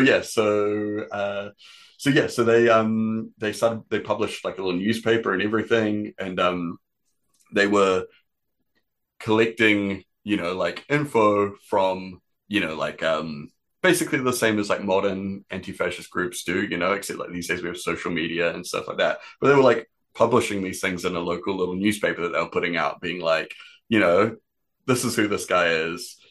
He's fucked. Like, he's not welcome in our neighborhood or whatever. Things like that, which is like, and they also tied it into like kind of global movements, being like, this is what, the fascists are doing over there, and this is why, people shouldn't allow it, this kind of stuff. Yeah, and they even, like, this was like back in the 40s and stuff like that, and they were like reporting on like what was happening in South Africa, like in apartheid and all that kind of shit. So, which is like, like pretty based, especially for the time, like, yeah. That's fucking rad. And this is like a world without the internet. So it's like, to even like be finding out all this information and stuff like that is just, so wild.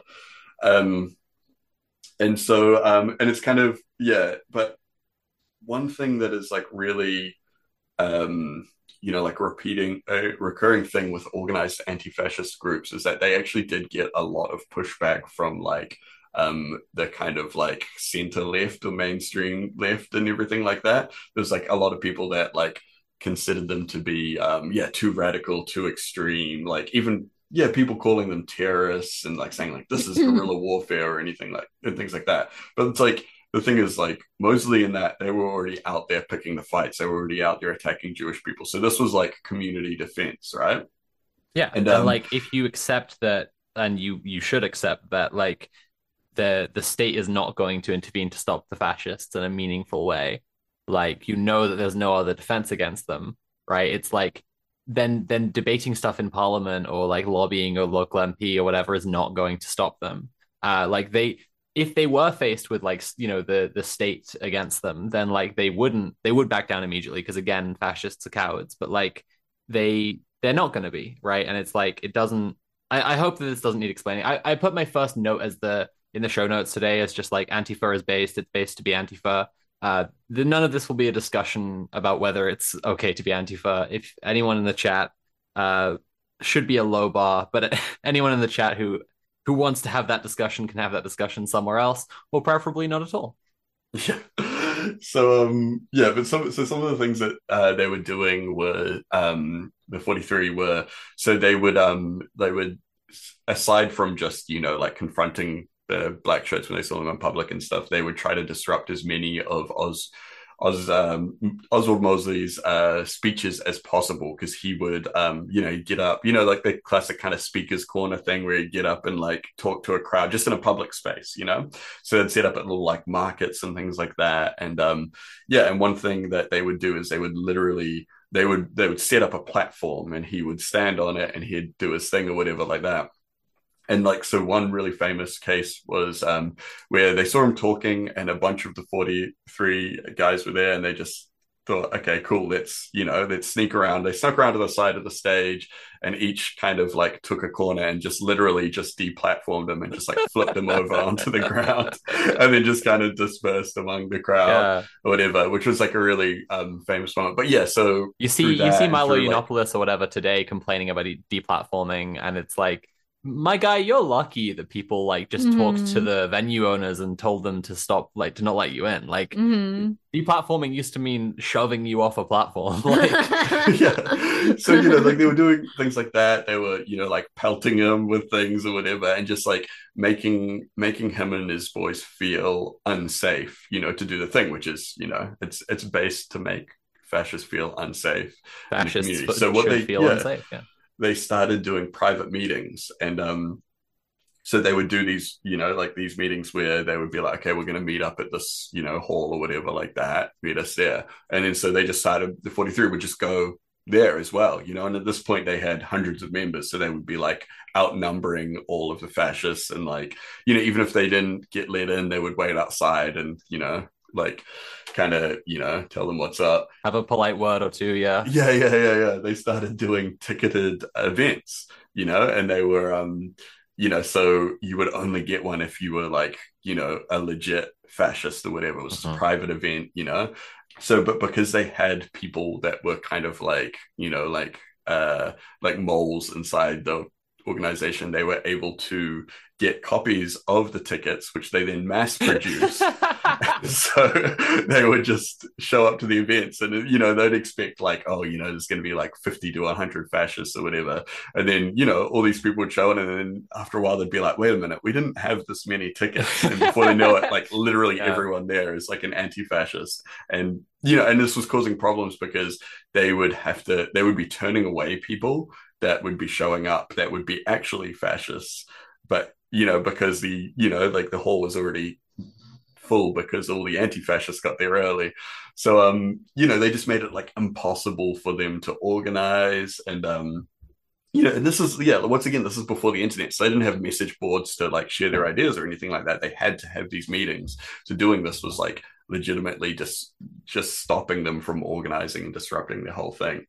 So this carried on. Mosley was eventually kind of, I guess, like his ability to organize and rally support was temporarily just completely taken away from him. So he so when he faded away for a little bit, the group eventually just kind of like voluntarily just shut up shop. I think in the 50s they were just like, okay, cool, like this threat has passed for now, so we'll just kind of like we're all going to go our separate ways. And then they disbanded. There's like, I think there's a couple of like monuments to them around, like at Oh, kind cool. of well-known Jewish spots. I didn't know that. I'll have to go seek those out. That's really cool. Yeah, yeah. I think it's like there's like some historical society that has kind of like set up a couple of things. Um, but yeah, and so yeah, but then a little while later, there was so Mosley and a bunch of others did end up kind of making a little bit of resurgence. And there's like it was kind of like an ongoing thing. But and then much later, a couple of decades later, another group actually kind of stepped up, the 62 group, Ah, inspired by the 43, but actually named because they formed in 1962. I was gonna say like cooler. They've got more guys to begin with, but no, no, Yeah, yeah. a shame. So, but this one was like, it was, like it was a Jewish group. It was a strictly Jewish group, but they did work with other immigrant groups and everything like that. But it was they said it was like really important for them just to stay as like a Jewish kind of run group. Um, and yeah, they were another group where they were like actually kind of doing direct action against fascist groups, because there were groups, there were a whole bunch of groups in London at the time that were basically organizing against immigrants and Jews. So they were just like, look, okay, we need to organize, and it's important for us as Jews who have historically, like we've been through all this kind of stuff like that. So we need to have like an organized Jewish Yeah. resistance force. It's worth saying like in America they had the swinging 60s. In the UK we had like der Sturming 60s. Like fascists Yeah. fascists popped off over here. Yeah, yeah, yeah. It's wild. It's like there was part of what the 62 did was they actually exposed kind of like a conspiracy of like actual connections between the far right and legitimate like actual Nazis. Like this was in the 60s, but Nazis that had kind of like survived the war. And yeah, yeah, and like they even like there was some undercover 62 group members were going to meetings by a group in Brighton called the Northern League that actually had like legitimate surviving SS officers meeting there with the local kind of neo-Nazis. So they went on for years doing the typical kind of direct action anti-fascist stuff, eventually wrapping it up sometime in the 70s. But like both kind of the same kind of vein, and like definitely like the 62 group was kind of founded to pick up the mantle of the 43. Super interesting because I find that I think that there is like there's such a tradition of in particular Jewish anti-fascism that I think it's like there's this kind of from people that went through the Holocaust and stuff like that. There's like a kind of like almost like a split where there's like like the Jews that are like very like like the Hasidic Jews and stuff like that that are very like opposed to like violence in a lot of cases and stuff, and they're just like no, like we do like we carry on our very well, it's like they've actually created new traditions of like non-violence and things, basically to be like we are like God's chosen people, and we have to do this, we have to we have to go this way, we have to stay true to our kind of like our faith and all this kind of stuff. And then there's like this other side that are like okay, well as Jews the most important thing for us is to stop the the murder of other Jews and stuff. I mean that's the most important to like both of them and stuff like that, but they're like but instead of instead of kind of like trying to cloister ourselves away into this community, they're like no, we need to actually get back and we need to fight back directly, like direct action. And I would say like a lot of groups shy away from like violence and direct action and stuff like that, but it's kind of like in a lot of the stuff that I've read by people that were associated with these groups at the time, they were like there is no violence we could commit that would not be kind of that would not be kind of justified self-defense to what we have Yeah, been through, yeah, which yeah. Because yeah, like like which ties back to what I wanted to bring this back around, like the idea of bashing back. Like if if fascists make it clear that what their ultimate project is to like completely wipe you out and have you exterminated as a people, stop you living your lives and like make it just impossible for you to exist, like, well, it's at first, like the initial point is like anti-fascists have always organized under like bashing back. It's always a retaliatory thing against like fascists want to wipe out this group of people. We're gonna bash them back. Which is I keep on bringing this phrase up just because like one of the most common things today about Antifa being so scary, radical terrorist org or whatever, is that they're intimidating and violent. And it's like only towards people who are trying to intimidate and be violent towards minorities. It's yeah.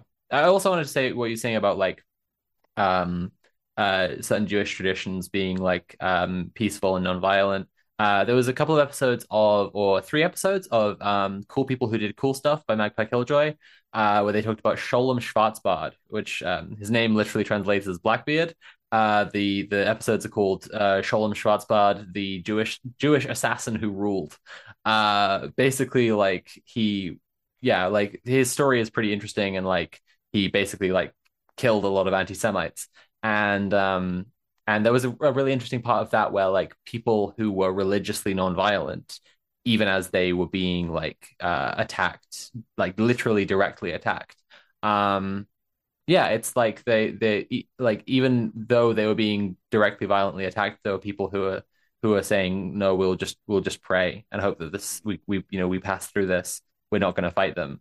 But crucially, like Sholem Schwarzbard was like alongside those people, and when he was like, "That's cool, but I'm going to kill them," they were like, yeah, they were like, "Okay, we will pray for you also." yeah, Like, yeah, totally. There's a TV show called Hunters. I'm not sure if anyone's seen it. It's like a Robert De Niro one, set in like I think it's like like the 70s or whatever, and it's like kind of emulating that kind of like grindhouse exploitation style sort of thing, but it is about Operation Paperclip. It's about how America resettled a bunch of Nazis into America, gave them a bunch of really great jobs, so they got involved with NASA and politics and all this kind of stuff. It's obviously like it's very well, we have to reach across the overblown. aisle. We can't just Yeah, dehumanize exactly. people. We can't just be like Nazis deserve.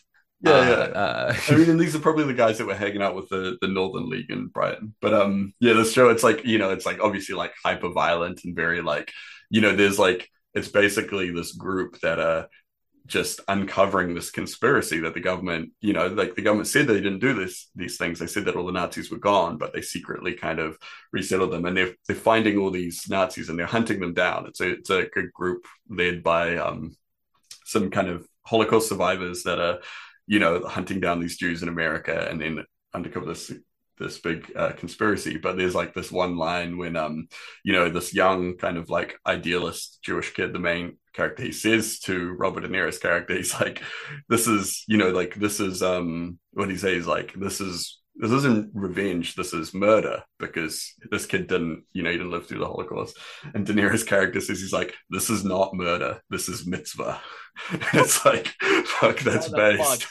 That's so fucking cool. Yeah, I mean, I'm kind of surprised there honestly isn't more media about not like Nazi hunters, because I find that to be in the same way as like cowboys were only really a thing, like Wild West shoot 'em up cowboys were only really a thing for about 10 years or so. Like there's a little period of history where people were like hunting down Nazis, and there are like interesting tensions to play with if you're like telling a story, because like some of these people were like from Israel, and like famously like Eichmann stood trial in Israel, right? And like some of the Nazi hunters were trying to take people to Israel to face trial. Some people were not like would refuse to like work with Israeli authorities in that way because they were against what Israel was doing to Palestinians. Like it's there's a lot to play with there. It's kind of interesting, like again, to kind of draw the cowboy analogy. Like you got your guy who's like, no, he's not going to stand trial, you know. Yeah, And there are yeah, yeah. definitely some Nazi Yeah, hunters who are totally. like that. Yeah, Like the Inglorious Bastards kind of thing, where it's like, oh yeah, cool. Like, like right at the end, where they're like, well, they're going to take you and they're going to reintegrate you, and without that uniform, nobody's ever going to know that you're a Nazi. So we're going exactly to give them right. a way that everybody's going to know you're a Nazi. Exactly Comes a right. swastika on his forehead. But yeah, no, yeah, totally. And I think it's like, like a lot of people can like, a lot of people will like make out that like kind of that, I guess, like that kind of anti-fascism is like counteracts, like other leftist positions, like like prison abolition and stuff. It's like, how can you agree with prison abolition when like there's like, if you believe everyone can be recuperated, what do like, why are I you don't for I the don't believe fascists can be recuperated. Is my yeah, but is it's like my like I don't know. like That's my I that's think my there's answer to like that mainly. you have to take into, I think you have to take the idea of like community harm and like the into the question sort of thing like that, where it's kind of like this person, an SS officer, or like a group of SS officers allowed to organize and stuff, is like a far greater danger, so Yeah, like yeah, yeah. even if you believe whichever Nazi can be like rehabilitated, it's like to quote a great socialist theorist, the needs of the many outweigh the needs of the few for the one. And like fucking Nazis being allowed to carry on being Nazis is against the needs of like all of humanity. There's probably some like one thing that I really liked about the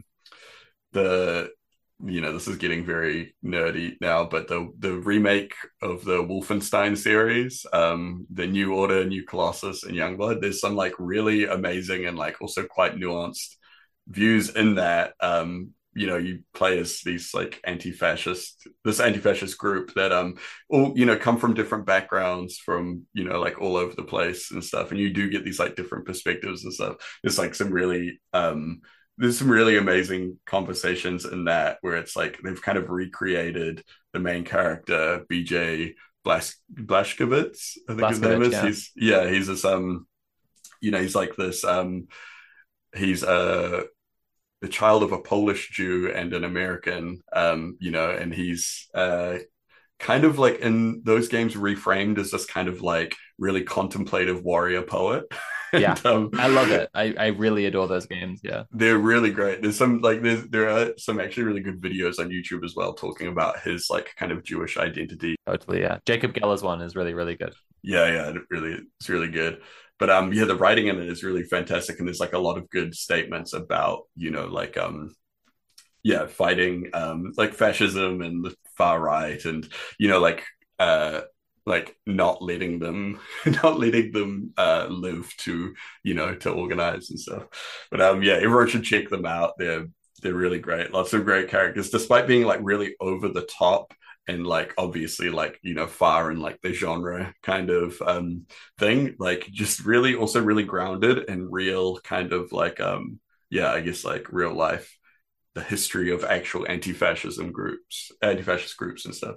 Yeah, another piece of media for people to check out, and this contributes to our like history of anti-fascist organizing as well, is Chasseurs de Skins, which is a documentary that was made about this group, the skinhead hunters, right? Chasseurs de Skins in France. Basically, like in the punk scene, there was this awareness like we need to be as offensive as possible to everybody, and like what's really offensive to our parents who like fought in the war, well, like the swastika is really offensive to them. But all of that is like a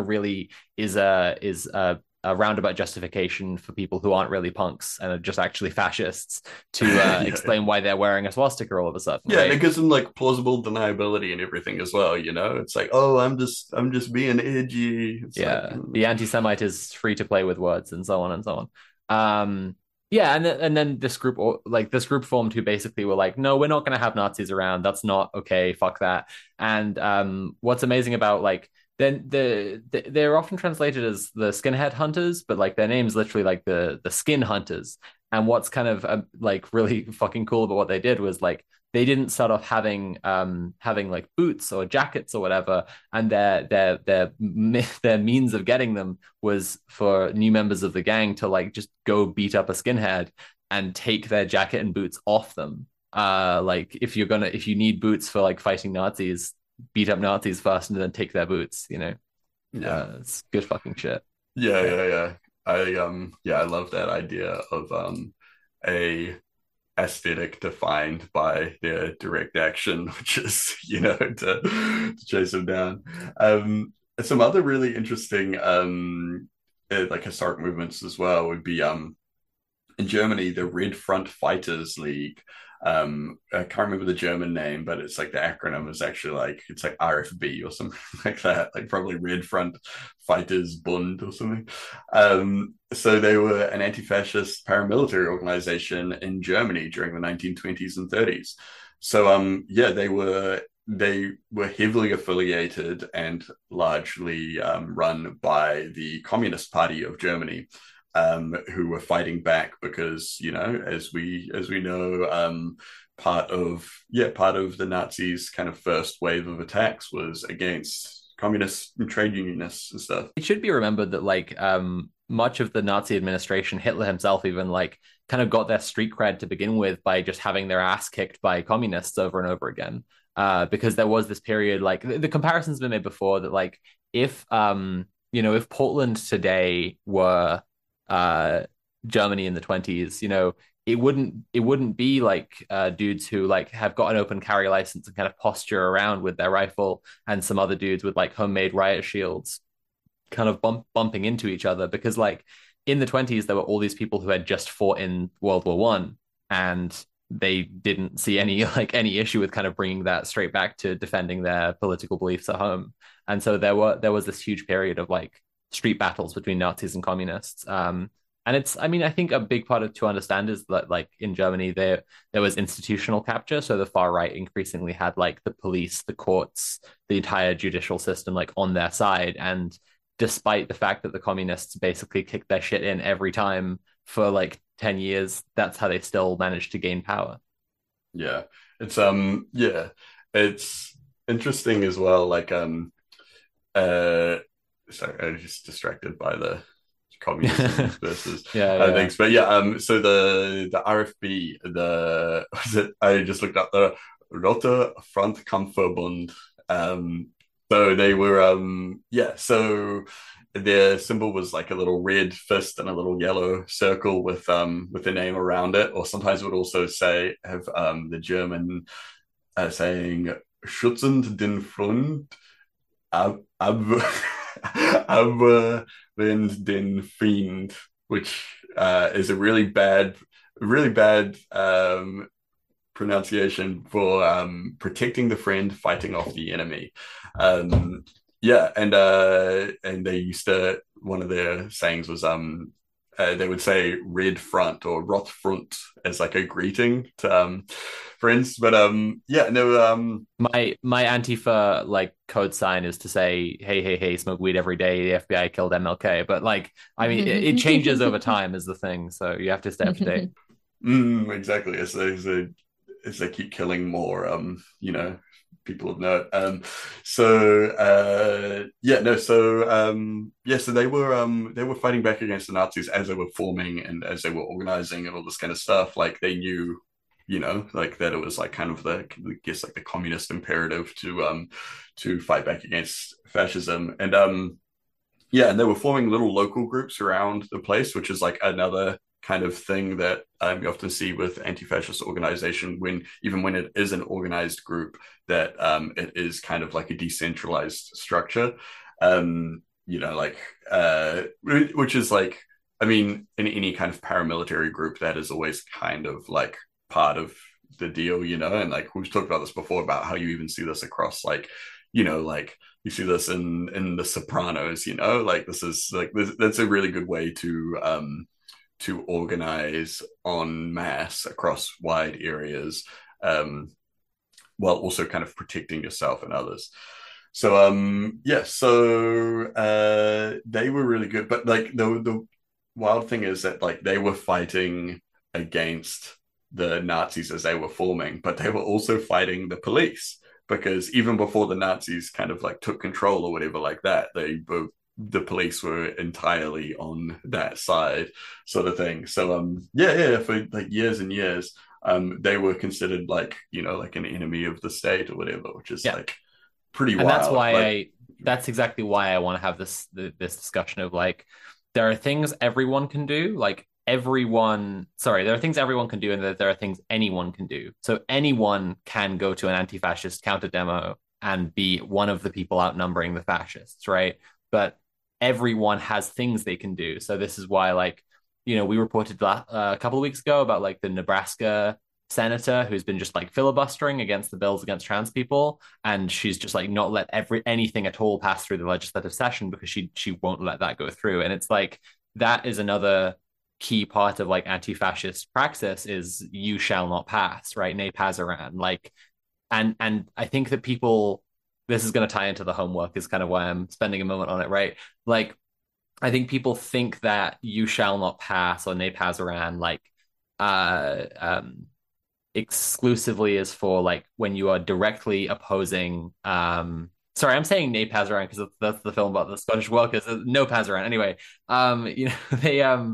They people think that no passeran is like when you are directly stopping fascists like marching through your neighborhood or whatever, but like it is a full scale approach to anti-fascism in every walk of life. And it's like it's that politician in Nebraska who's filibustering, she is engaging in no passeran right now. Like and I think that like it's really worth people thinking about all the ways that they can do that in whatever role they have in society, right? Like, I think that sorry, you have more history stuff we should go into, or oh yeah, I would wrap it up with these guys. Well, I was gonna say they so yeah, they were just they were fighting the police and the Nazis quite a lot during that period. But they eventually, there was like a period that they called Bloody May. It was after International Workers' Day.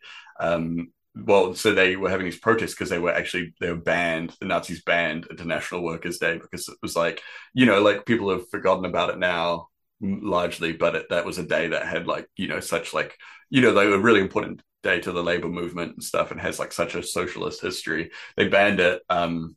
It's truly like the big muscly dog, the crying little dog. Like then hey, as well as an International Women's Day, we should have an International Workers' Day where we get together and kick the shit out of Nazis. And then like the crying dog now, it's like, where's International Men's Day? Yeah. So they banned that, and they also banned the Red Fighters at the same time as an organization, and they confiscated everything, like took all their assets, everything like that. And this is like a group that had over 100,000 members at the time, so a bunch of them formed into small separate groups and stuff, but that carried on the fight. But as soon as the Nazis took over, they were literally like among the first people to be tracked down. They tracked down as many members of the RFB as they could and sent them straight into concentration camps, which is like, where a lot of people talk about, like first they came for the communists, well, the trade unionists or whatever like that. A lot of that, these were the Red Fighters, some of the first victims of the Nazis. And a lot of the original members all died in the concentration camps. But some of them actually managed to escape and ended up joining the Spanish Civil War. Speaking of no passeran, because they were committed anti-fascist, so they jumped on over there. That's an interesting one, because I've seen people kind of be like, was Franco technically a fascist? He was a kind of monarchist or whatever. And it's like, well, anti-fascists at the time knew what he was. Like, yeah, anarchists and communists from here like flew over to join the fight. But yeah, kind of moving on from there, I guess. Can I interject really quickly and just say, if anyone's wondering why I haven't spoken, I'm just absorbing all this knowledge. Sophie and Tim are very knowledgeable, and I don't know a lot of this stuff. So if you're in an audience and feeling the same way, I'm in the same boat as you. So I'm just sitting here munching on the bread that I made. I'm just eating a lot of bread and listening. So Okay. Well, I mean, it's I'm still still be alive. very helpful for you to like ask questions if you have any questions. Okay. Yeah, it's a Okay. good content format or whatever. What was I going to say? Oh, and Kira, you're our American in this discussion, so I should acknowledge that like some Americans also, it's in the canon that Indiana Jones went to fight in the Spanish Civil War against Franco. So Yep. Those are my people. He also took out a few Nazis as well, you know? yeah, he was quite well known for that. Yeah, in Yeah. fact, he hates Nazis. Yeah, Yeah. That was, well yeah. known fact about yeah. American hero Indiana Yeah. Jones. Nazis and But their magic. That's I right. kind of wanted to say about the Nazis getting power and then like making the Red Fighters League illegal and then putting those people in concentration camps. It's like this ties into like what you'll see in fascist praxis today, that like they see no issue in like doxing, harassing, violently attacking their enemies, people who stand against them. We reported on Posey Parker getting tomato juice tipped on her, right? Like Nazis have doxed the woman who did that, right? And it's like they don't see an issue doing that because they all have like the worst kind of cop brain. Like they all have meth cop brain.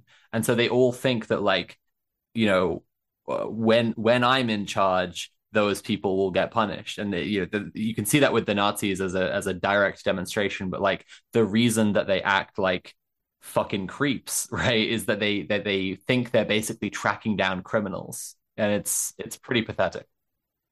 Yeah, absolutely. And it's like that's kind of the thing, right? Where it's like you part of like the I guess like the recruiting and like the propaganda thing from like fascism is often to kind of like I guess like radicalize working class people to become kind of like the enforcers of their ideology within their community, like to literally turn them into cops, Yeah, absolutely. So Absolutely. to be, and this is like the thing that we're getting in, like in America with that the bill to like, have you seen any, trans people, trans activity or anything like that? Exactly. Rat on them here. It's like that's the exact same thing, like it's like a liberal's perfect world is where everyone is a business owner. And like a communist's perfect world is where everyone is just a dude and just gets to fucking vibe. But like a fascist's perfect world is where every single person is a cop. And that's why fascism is always in crisis, is because like they always need people to knock on. They must be like jailing and executing people at all times. Which is why it has to, a fascist society is always imploding because they have to jail more people. And I think this like also kind of like ties in a way to a lot of like the stuff that like people don't often realize is like really fascist, but like the kind of stuff that we often talk about being fascist. But like you get about this, like there's been like a viral Twitter post talking about it recently, but it's also something that guys like Jordan Peterson and also like guys like Jack Donovan and stuff have talked about a lot, where they say like as a man, it's like every confrontation you have with another person, well, every interaction you have with another man is kind of like a barely restrained fight, where it's like right. It's always a threat of violence. Yeah, there's like an underlying threat of violence or whatever, which like is that. Amazing for Jordan Peterson to say, because if that were true, then my guy wouldn't have lived past 12 years old. Like yeah, I've tweeted at him telling him that he's the least intimidating man on Twitter. For real. And his like book is like full of like talking about like how badly he wants to like just boot children across the playground, right. And it's just like he's had dreams where he's like fighting journalists who disagree with him or whatever. Yeah, exactly. And it's like this is and like actually threatened, like journalists, what do you say? He's like, I will slap you happily, whatever. But and like this is literal like fascist brain. Like it's amazing to hear Jordan Peterson say he would do anything happily because his voice is always so sad. It's wild. By the way, Jordan Peterson, friend of the show, if you're watching, keep it up. yeah, keep going, bro. You're doing a great job, buddy. You're doing a great job. Yeah. No, it's like just like that kind of thinking also leads into that, like every person as a cop, every person as like, it's very similar. And I think that like a lot of people get sucked into that kind of stuff through through stuff that isn't like, I would say, overtly fascist, and then like through an inspirational quote Instagram pages, like yeah, Jimbo forums and stuff like that. But yeah, it's 100% like very much like what is the logical, like what's the next step in that line of thinking. Yeah. So should we talk about some things everyone can do and anyone can do? So you said we'd talk a little bit more about Black Bloc. So I think that like talking about things anyone can do first would be useful in talking about, like, as I said, anyone can show up to an anti-fascist counter demo. But as I also just said, like, these fascists are real fucking creeps, and they've got the what was it with the drill tweet the other day, like glue huffing used car salesman brain, and they all think that like anyone who stands against fascism is like a criminal who they need to track down. So like this is why people disguise their identities when they go to anti-fascist counter demos, which is the formation of Black Bloc, right? So Black Bloc, people talk about it being like the Antifa uniform or whatever. It's not a uniform. It's very literally not uniform. When we talked before, like about Oswald Mosley, like had a very specific like dorky chinos and fucking black turtleneck thing going on. They always go for like dorky shit, like the American thing with like the polo and the little khakis and dressing like Trump, yeah, like and they're always wearing like little boat shoes and stuff. I think there's a very real like kind of domination through absurdity where they're kind of dressing like embarrassing fail sons to say like this is our right to look like this, and like it's all the their thought is kind of like it's all the scarier that we are genuinely threatening to people. So brutal.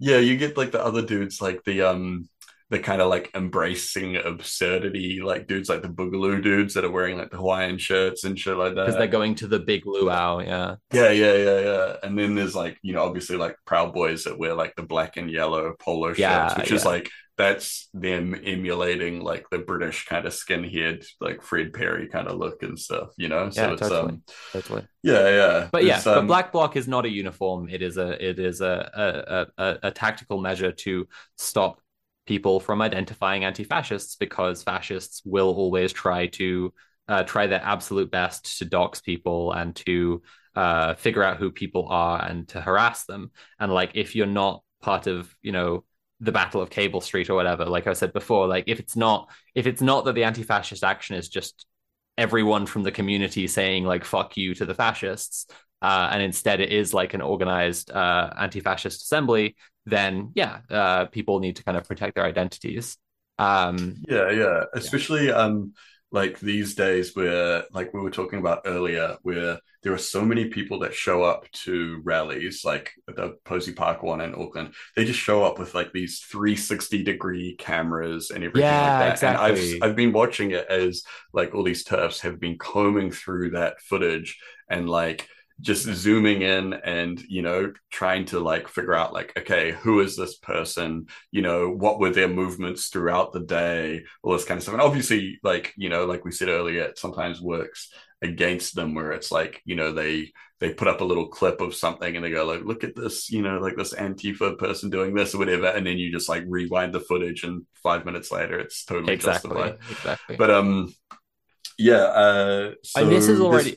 this is the thing. It's going to bounce. It's probably just going to end up bouncing back and forth. But when I'm talking about things everyone can do as well, it's going to keep on being like, there are things everyone can do that disable those fascist methods, right? Like if fascists are trying to like seek punishment for people who attend anti-fascist demos, like, they might try to shame people publicly for being anti-fascists. And like, for example, I'm kind of concocting an example. I do know this has happened to some people, but like trying to go to people's employers to say like, look, they're a dangerous political radical.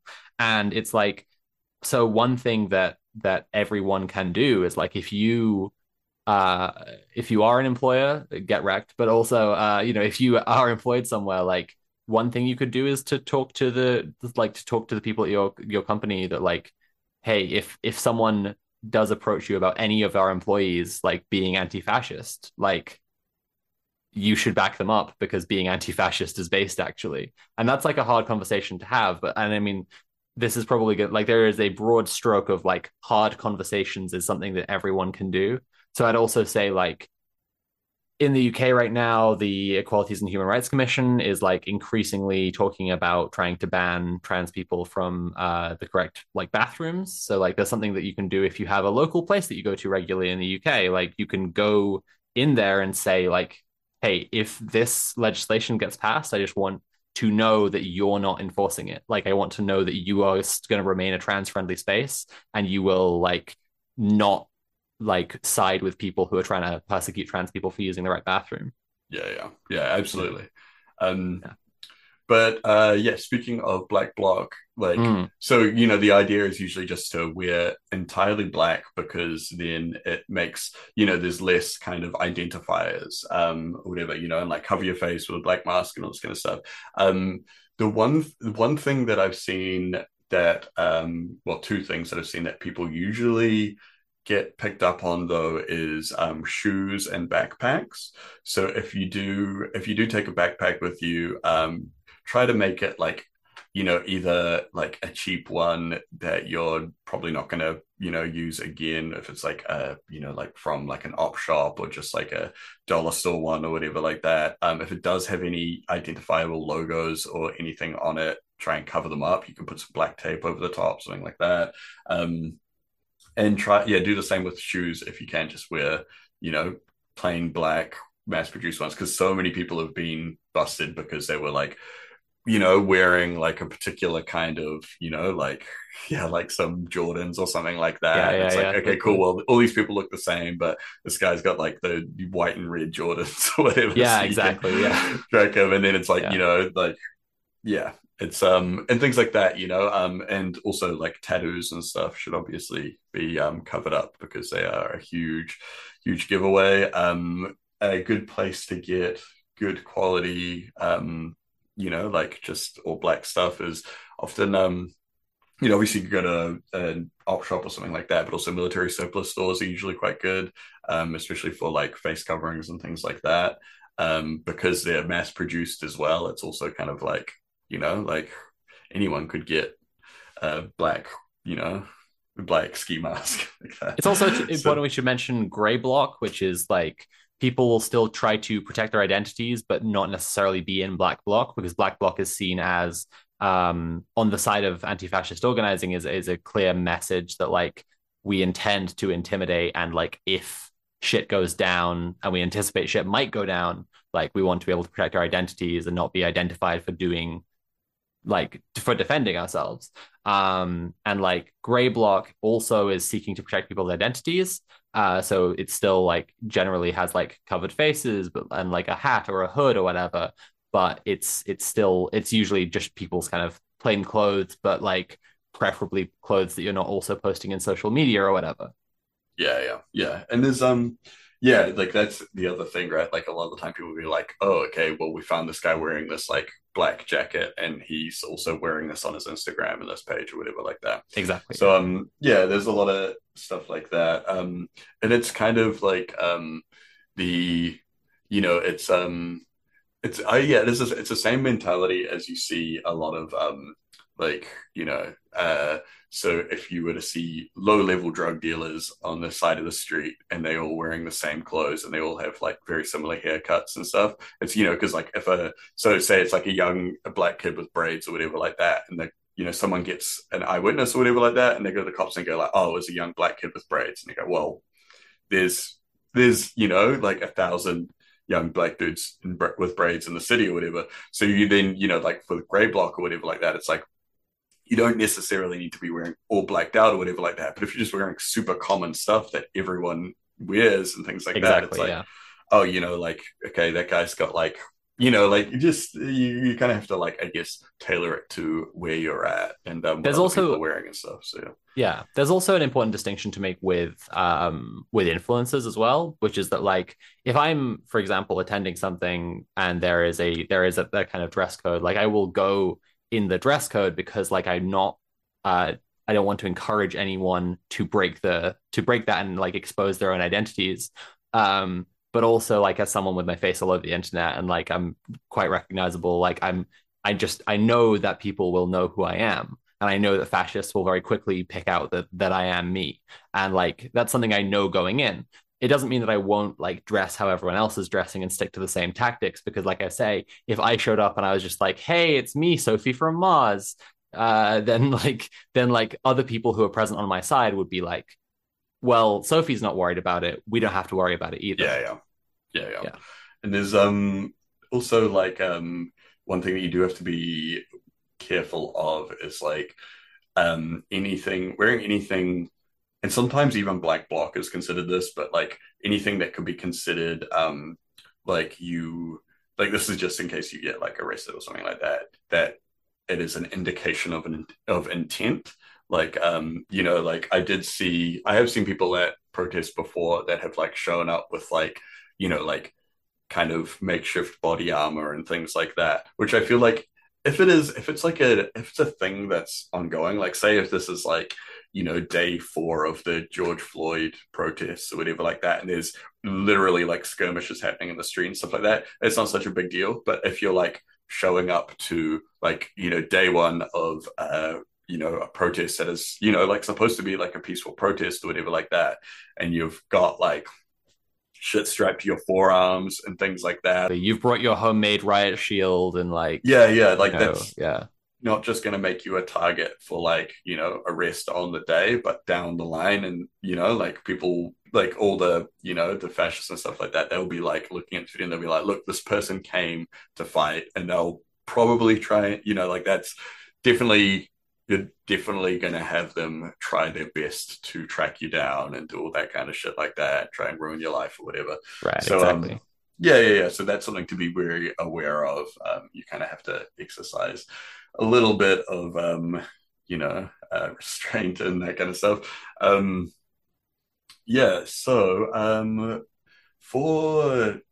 think aside from like, black bloc and actually getting out direct action and stuff for things that the average person can do. I think like probably like I mean this goes with like basically everything we ever talk about on this show, but educating yourself is a really important thing. There have been like extensive studies on the rise of fascism and anti-fascism and things like that, which I think important to learn about. Like, I mean, you don't have to like I know people that are like at university like seriously studying like fascism and anti-fascism and all this kind of stuff, and you don't need to go like that hard. Generally those people do a lot of the work that us kind of like downstream of them can like pick up on, but yeah, there can be a lot of stuff that can help you kind of like identify like kind of burgeoning fascist movements or like effectively combat them. I mean, you've just said people who are kind of studying at like an academic level, but it is actually very easy to find anti-fascist social media networks for any place that you live in, where people are very happily sharing like their anti-fascist research and crucially also just like demo information, right? Like if I can't guarantee, your city anti-fascist assembly will necessarily work. But like something like that will very quickly. I mean, chat. I'm genuinely like, give this a go. Like, if you have Twitter, like you can probably find a Twitter account for where you live that is doing anti-fascist research and alerting people to when there are fascist organized like fascist rallies in your area. Yeah, and yeah. I mean, aside from like like the really heavy duty kind of like learning about fascism stuff, there is actually like a lot of like really kind of like light stuff that you can do. I think one that often gets recommended is the what is it called, there's an essay, Fascism, from Umberto Eco, who you may know from writing The Name of the Rose, a really amazing and well-known book. But he actually grew up as a child. He grew up in fascist Italy under Mussolini, and so years later, like I think it was like in the 80s or 90s, he wrote this essay called Fascism, and he includes in it like 14 kind of I guess like common traits of fascism. And it's it talks about like the cult of tradition, that disagreement is treason, pacifism is trafficking with the enemy. Like there's a whole bunch of them. And it's like when you can read through it and you can see how it applies to, different movements and stuff. And it's like it's easy to look at kind of existing movements that have already gathered momentum and be like, oh yeah, sweet, like they tick all the boxes. Like I don't know if that is like particularly helpful. Like a lot of people will always be like, well, these guys are technically fascist or whatever, but usually by the time they're doing that, it's like we already know. Like, but I think it can be good for when you see new things rising, like you might see like you might see a particular political figure or whatever giving a speech and talking about like how the enemy is both they're like weak. Yeah, they're weak because they're degenerate and wrong, but they're also powerful because they have the trans lobby behind them. Yeah, this giant like network and all this institutional power and stuff like that. And you might be like, wow, that sounds like they're making a case for the enemy being both strong and weak whenever it's most convenient, and you're like, okay, well, that's actually a signifier of, like kind of like fascist ideology or whatever. And then, like just learning about these things, and then you might be able to spot these things happening and be like, okay, well, these guys are definitely something to look out for, Yeah, like if Posey Parker weren't just openly working with neo-Nazis, like it would still be pretty easy to spot her as a fascist because she does constantly rely on ideas of tradition and of like, what women are supposed to be. She doesn't fucking care whatsoever about like there's also a certain level of like the stuff that Sartre says about anti-Semites definitely applies to every fascist. Like just Posey Parker will claim that she's working with lesbians and defending lesbians, and then there's like a clip kind of doing the rounds right now where she like points out someone who's protesting her and is like, he doesn't even look gay. And it's like, you don't care about gay people at all. This is such a thin farce. As for making the enemy both weak and strong, like, kind of already alluded to it, but like, she'll call trans people like mentally ill and say there's all these reasons why we're weak and pathetic, but also like she thinks, or I don't fucking care what she thinks. She says that like there's like all this institutional power behind us. As for like pacifism is trucking with the enemy, like her calling for men to carry guns and go into women's toilets to look for transgenders, like that's absolutely her saying that like being a pacifist, not being explicitly violent to the enemy is letting everyone down. Like that's it's like it's not a list that you have to use point by point and then be like, oh, it doesn't qualify the last one, so they're not actually a fascist, but like it is still a useful way to find all the hallmarks.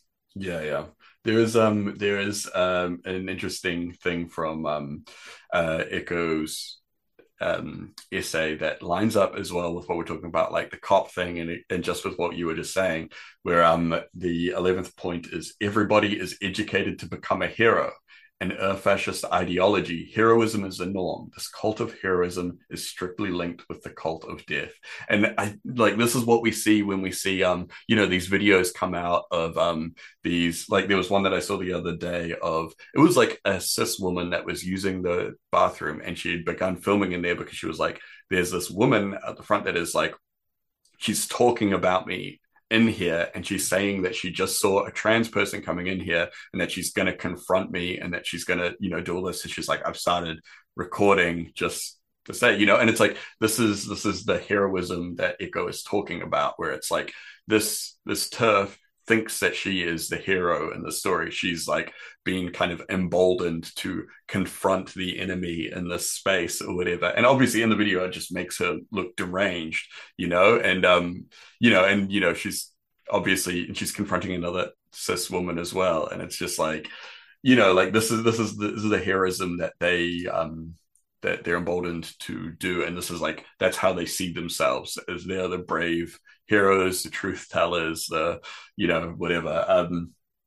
It's like, it's wild how much the transphobic the TERF movement kind of lines up exactly with this with the fascist stuff. But It's yeah, like it's a short essay as well, so everyone should check it out. yes, definitely. It's like I genuinely think that 1984 is a pretty good book and like worth people reading. But like it is noticeable that the vast majority of people trying to say this is 1984 and now are now actually fascists because like they keep on going back to that shit as being like we're the, like you just said, the truth tellers. Like they keep on being like we're the only ones who don't give in to this like new speak. And this was a thing that was like really noticeable for J.K. Rowling a little while ago. Was used like a 1984 reference to be like to try and say like they're brainwashing you to believe that men can be women or whatever. And yeah, they're constantly saying that they're like the only ones who will stand up and tell the truth. And it's just like, yeah. Yeah, totally. Like, and there's so much transphobic and like far right propaganda. Well, like a lot of transphobic stuff is just straight up far right. So, but it revolt like the messaging is all about that, telling the truth. Like over here, we've got all like, it's like reality check radio, and like against this like against the mainstream media or whatever, like everything else is lying to you, and this is the authentic place that you can get the truth from. Posey Parker's rallies are always called "Let Women Speak," and like when cis women stand up then and speak and say "fuck you, stop being a weird transphobe," like they just ignore them because they don't want those women speaking that way. They want, yeah, exactly. Yeah, we down here there's Speak Up for Women. And recently there was Stand By Your Woman, which was this was organized by a bunch of men, most of them well-known figures within the neo-Nazi community in New Zealand, like Kyle Chapman, who was the former head of the National Front, has firebombed Marae before. Like these people. There was an event where they even said in the promotion beforehand that it will not be an opportunity for women to speak. They did actually let one woman speak Incredible. for like literally like 30 seconds or something before men spoke, and yeah, just like wild fascist shit. So yeah, it's yeah, like it's 100% fashion. Like they're trying to separate themselves. They're trying to separate. They're saying like one of the most notorious New Zealand transphobes. She made a statement just before some of the meetings saying like, oh hey, actually I think some of these guys are actual Nazis, which I think it's funny to make the distinction because it's like, yeah, but you agree with them on everything. It's just that they just actually say the quiet part loud. And but the funny thing is like so many TERFs just attacked her over it, and they were just like, well, like how can you say that? They say everyone's a Nazi now. No, they're saying Heil Hitler and then doing the Hitler salute. Yeah. Like here's a bunch of photos of them wearing swastika t-shirts doing a Roman salute and shit. Yeah, exactly. Whereas like some of the other TERF groups had no, like they were saying like, look at these proud men, like standing up for us as women and shit like that. It's just like, there's like one group that is like the worst, like probably like they're a group, it's like a Maori led TERF group. There's only like maybe 3 or 4 of them or whatever like that, and just seeing them completely throw their lot in with literal Nazis that have, like I said before, literally firebombed Marae before. And it's just like, what the fuck is going on in your brain? Like, what is like meth cop brain, the worst possible brain. Yeah. Unfortunately, in the great lottery of life, you've been given the worst brain that there could be, the meth cop brain. Yeah. So I think I want to talk through more stuff that like talk more about like people doing stuff outside of anti-fascist demos. Yeah. I want to quickly, before we do say that, I want to just say like, to people, and I'm going to reinforce this in a second as well, that like, just because we talk about there being demos where people need to be ready to like get physical because they're anticipating that it's like, literal Nazi skinheads are showing up who will attack people. Those things are usually kind of through organizing networks. People are like, hey, this one will be like this. There's not an expectation that anyone will show up So don't show up if you don't like aren't ready to be in a fight, basically.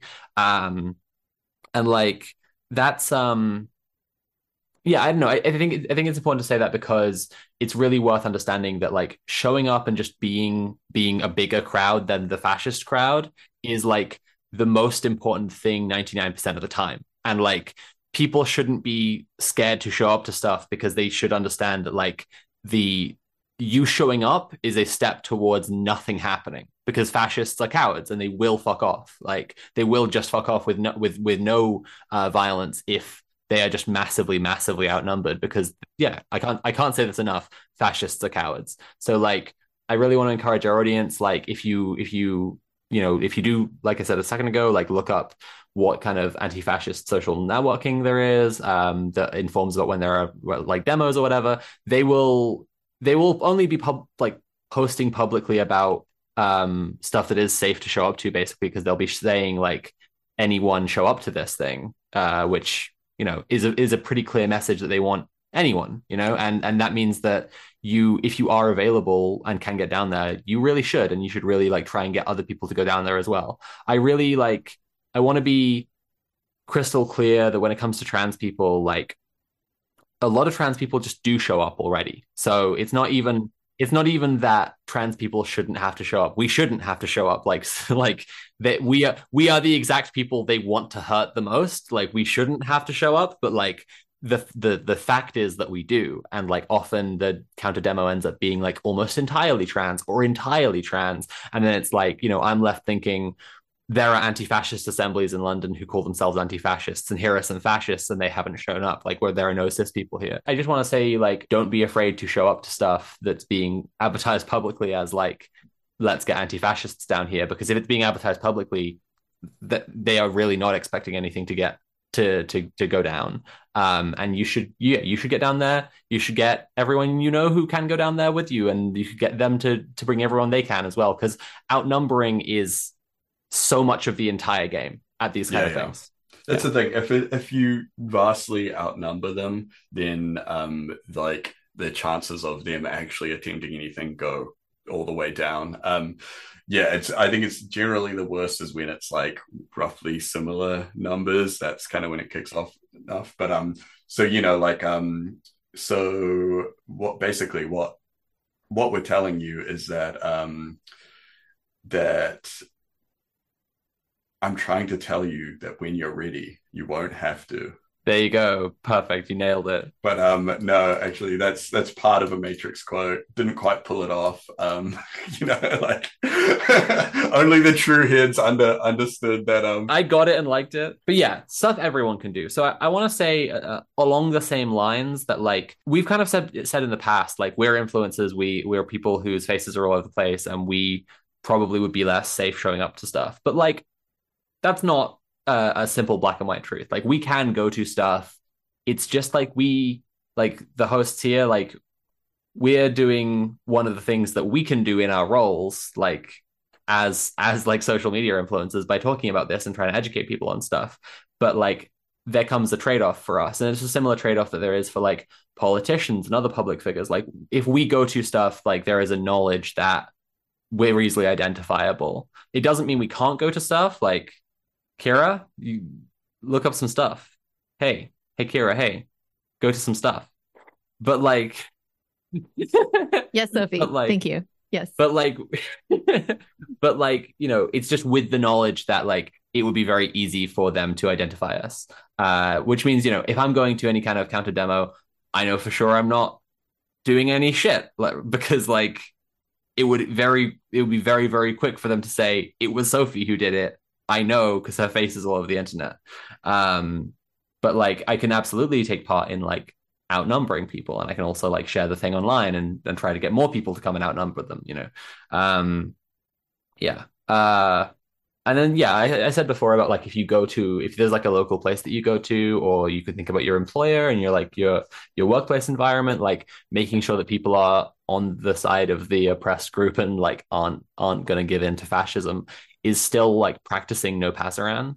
Like it's like I think like it's important to to actually think of that as a like a whole kind of like a whole mentality. It's not just limited to physical confrontation with far right groups, but it's like a mindset and like a personal commitment to resist fascism, like that. I think you have to kind of express in all aspects of your life, you know, like, and this can be like, you know, from, you know, the confrontational stuff at a lower level, like whether it's like, you know, like if someone says something kind of, you know, vaguely off color or whatever, and you like call them up on it or whatever, even if, you know, if it's like a friend that says like something that's like kind of a shitty joke or whatever like that, to, all the way to like, you know, educating your friends and family, like when, you know, if there's like some kind of like, you know, right fucking populist group that are like, you know, making headway in your area or something like that, you know, and like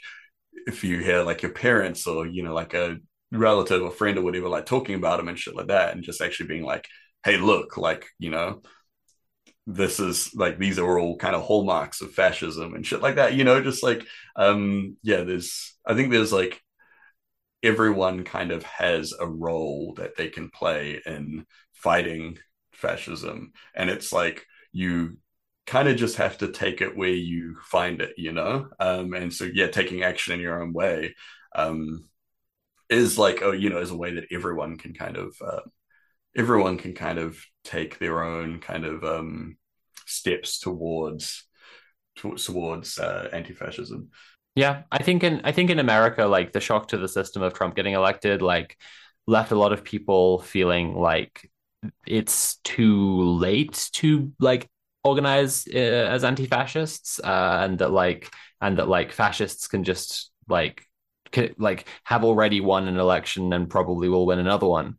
And so they're just kind of like, what can we do? But the simple thing of like the basic thing to anti-fascism is like, and this is okay, like during the Holocaust there were literally times when Nazis were trying to arrest someone to be carted away to a camp, and bystanders were like, hey, fuck you, stop that.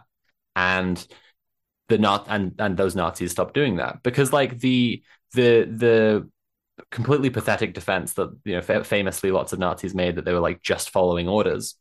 The way that works internally is like, I was just following orders. The people in charge told me to do this thing. How was I to know that it later would be considered a bad thing to do?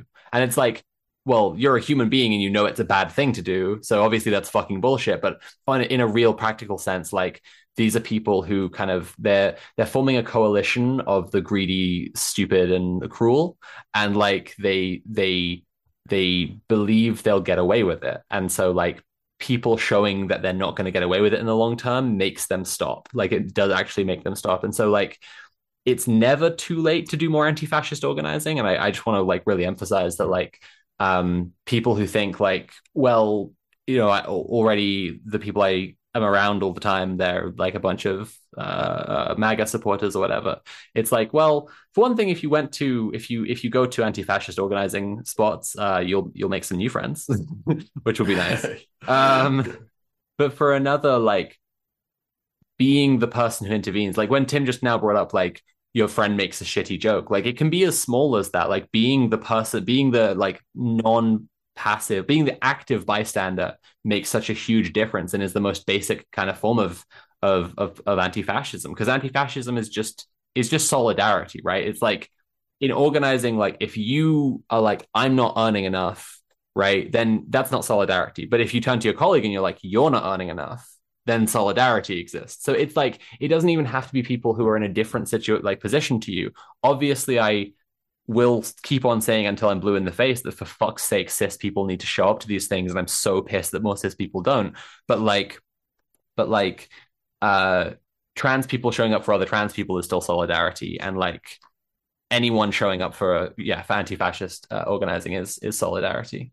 Yeah, I think like just a thing in general, supporting marginalized communities is like a kind of very inherently anti-fascist thing to do, even if it's like not the community that is like currently in the crosshairs or anything like that. I think just in general, just kind of helping to support any kind of like marginalized community in your area, whether it's, you know, whether it's trans people, whether it's refugees, whether it's whatever, you know, like, because these are all people that are somehow going to be in the crosshairs of both, the state and of the fascists and stuff.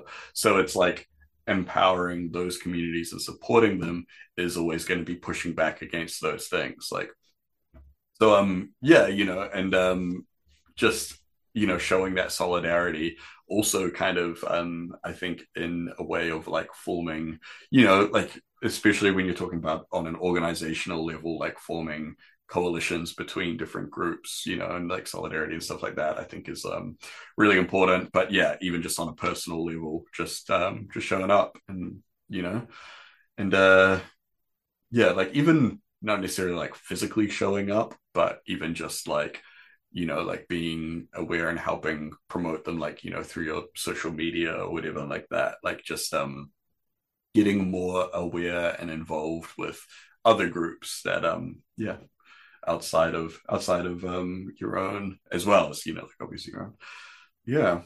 I want to return to this local venue thing for a second and just say like there's local places I go often where like I'm friends with the staff and like we chat, and something I'm planning to do is like talk to them about the AHRC stuff and just be like, it's not at all impossible that in the UK, like fairly soon, the Tories might just say we're banning trans women from women's bathrooms. And like I just want to know that like you're not going to like give like truck with that at all. Like it doesn't matter if they've got, it doesn't matter if they have like men's and women's bathrooms in their place. Like this kind of legislation is there to embolden, again, like the cult of the hero shit, right? It's like this is there to embolden fascists to take an opportunity to like whine to management because it's their favorite fucking thing, because it's a movement of cops, right? And like it's like if there are venues that you're like venues that I'm regularly in and I talk to the staff and I'm like friends with them, like I'm going to be talking to them to be like, I just want to know that like anyone who comes in here who's being like this transgender blah blah blah, you'll be like, get fucked, Mm-hmm. Actually, Sophie, since we're getting to the end of the stream, and normally we would start our question time, there is a question from the YouTube chat from Lily that's pertaining exactly to what you're talking about, so I might as well ask it now. Lily says, do the hosts have experience talking to local businesses about keeping their spaces trans friendly?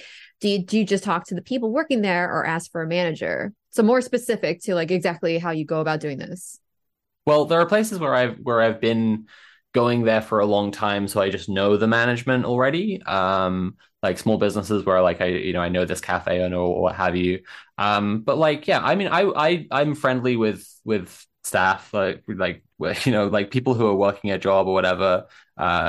Like I try to be as friendly as possible in all situations. There's like when I get in taxis frequently, like the driver will be like, "Is it okay if I have this station on?" And I'm like, my guy, you're working right now. Like you should get to listen to whatever radio you want. Like, I always try to just make friends with whatever staff are around. I would not go in and be like, hey, I have been going to this cafe for a long time, but I've never spoken to you before. And now I'd like to speak to your manager, because that's not going to make a good impression.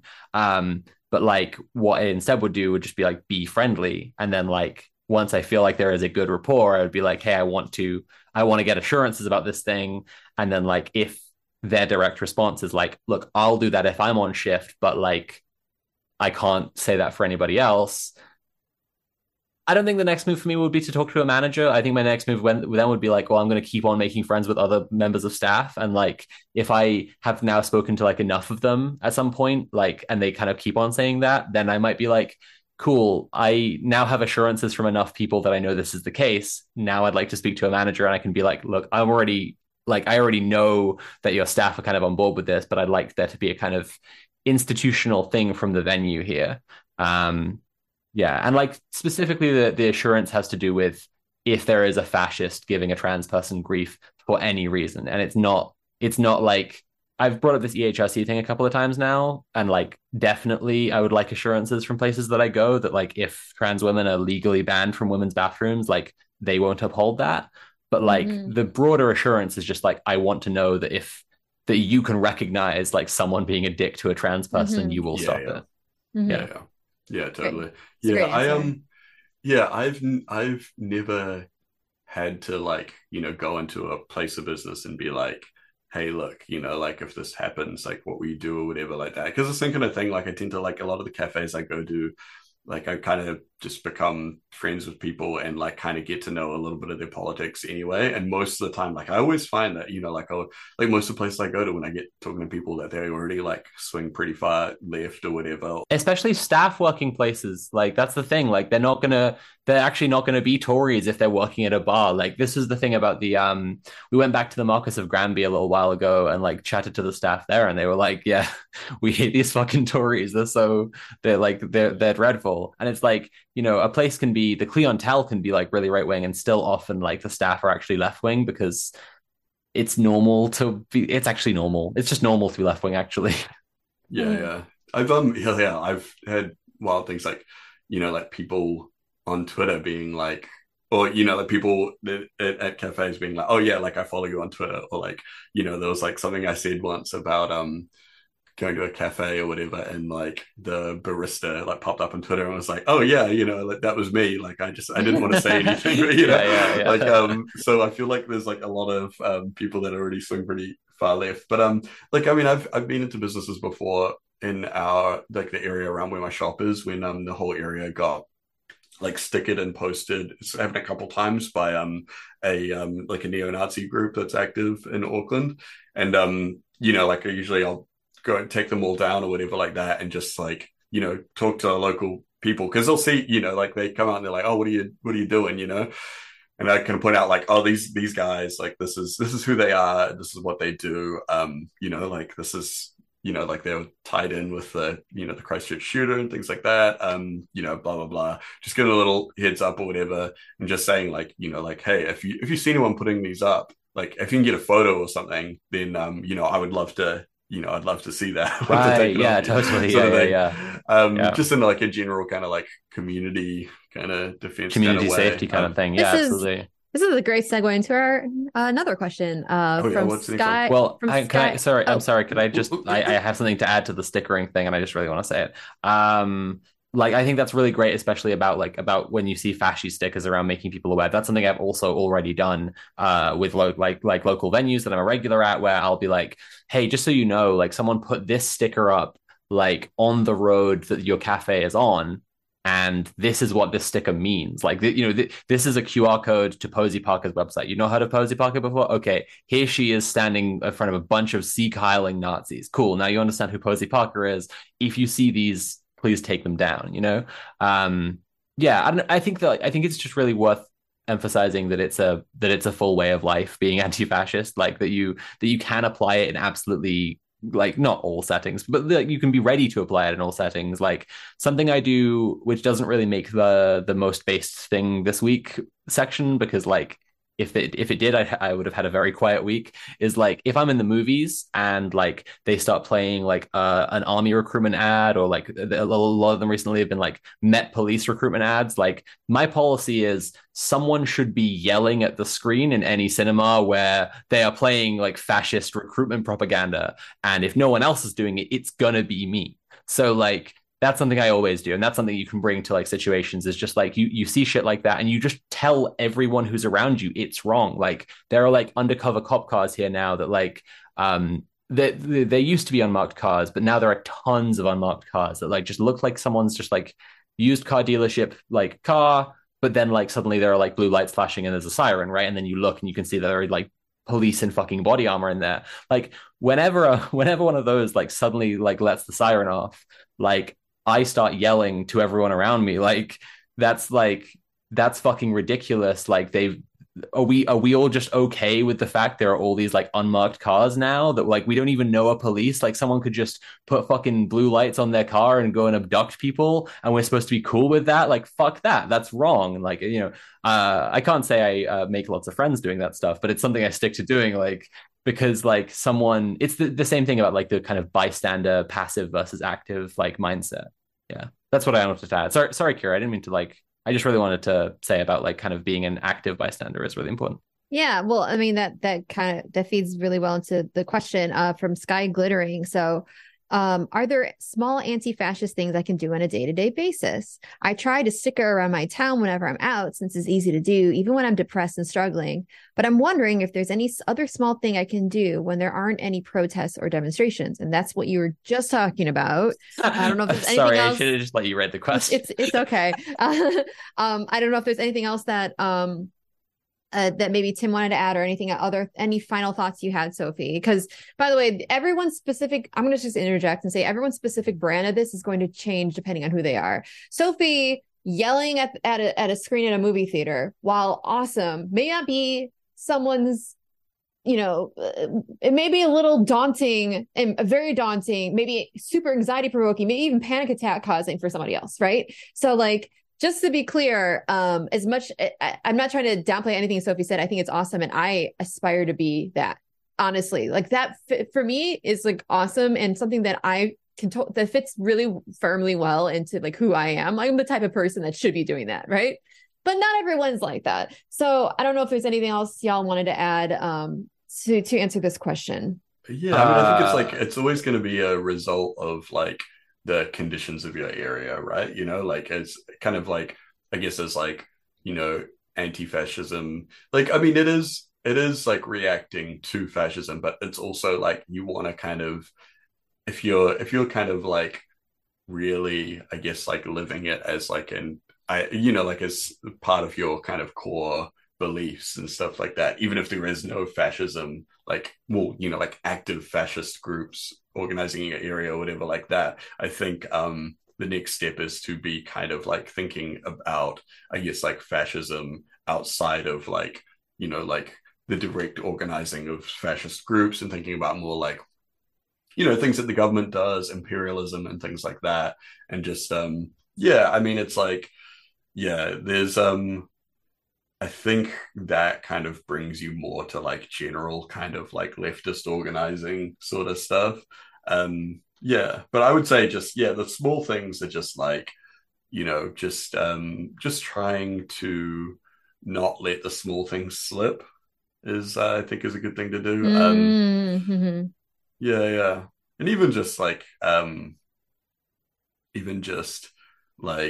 getting in touch with and following anti-fascist groups, maybe if there's none in your town, like a little bit further afield. Like a lot of the time there'll be like Twitter pages or Instagram pages kind of set up. There's like a whole bunch down here.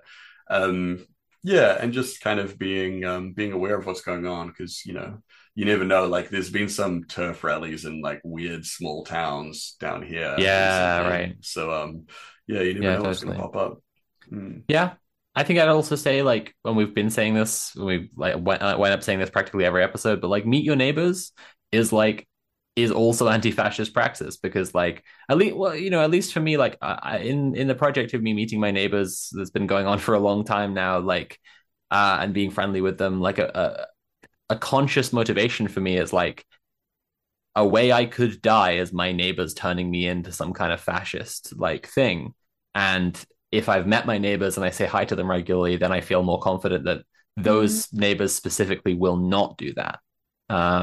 Yeah. And like if you aren't, the targeted minority or whatever, then meeting those neighbors and when you are like on good terms with them, being like, hey, like this stuff's all bullshit, right? Like or like, kind of promoting community helps with that stuff enormously, because like if you're in community with those people who are targeted, and then like you also become in community with your neighbors, then just by kind of being around each other, they'll not be fascists.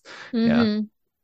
Yeah, we've got a couple of other things people putting out in the chat, from Chloe and Shafiq mentioning also helping out unhoused people and disabled people as well is also like very anti-fascist, because they are like people that homeless and also disabled are often targets of of fascist movements, and they are like they are both groups that a lot of people tend to it's like you get a lot of people who be like, I'll get involved when it it relates to me, and particularly, people that are living rough out on the street, and depending on food banks and stuff like that, not really on anyone else's radar, for a lot of people.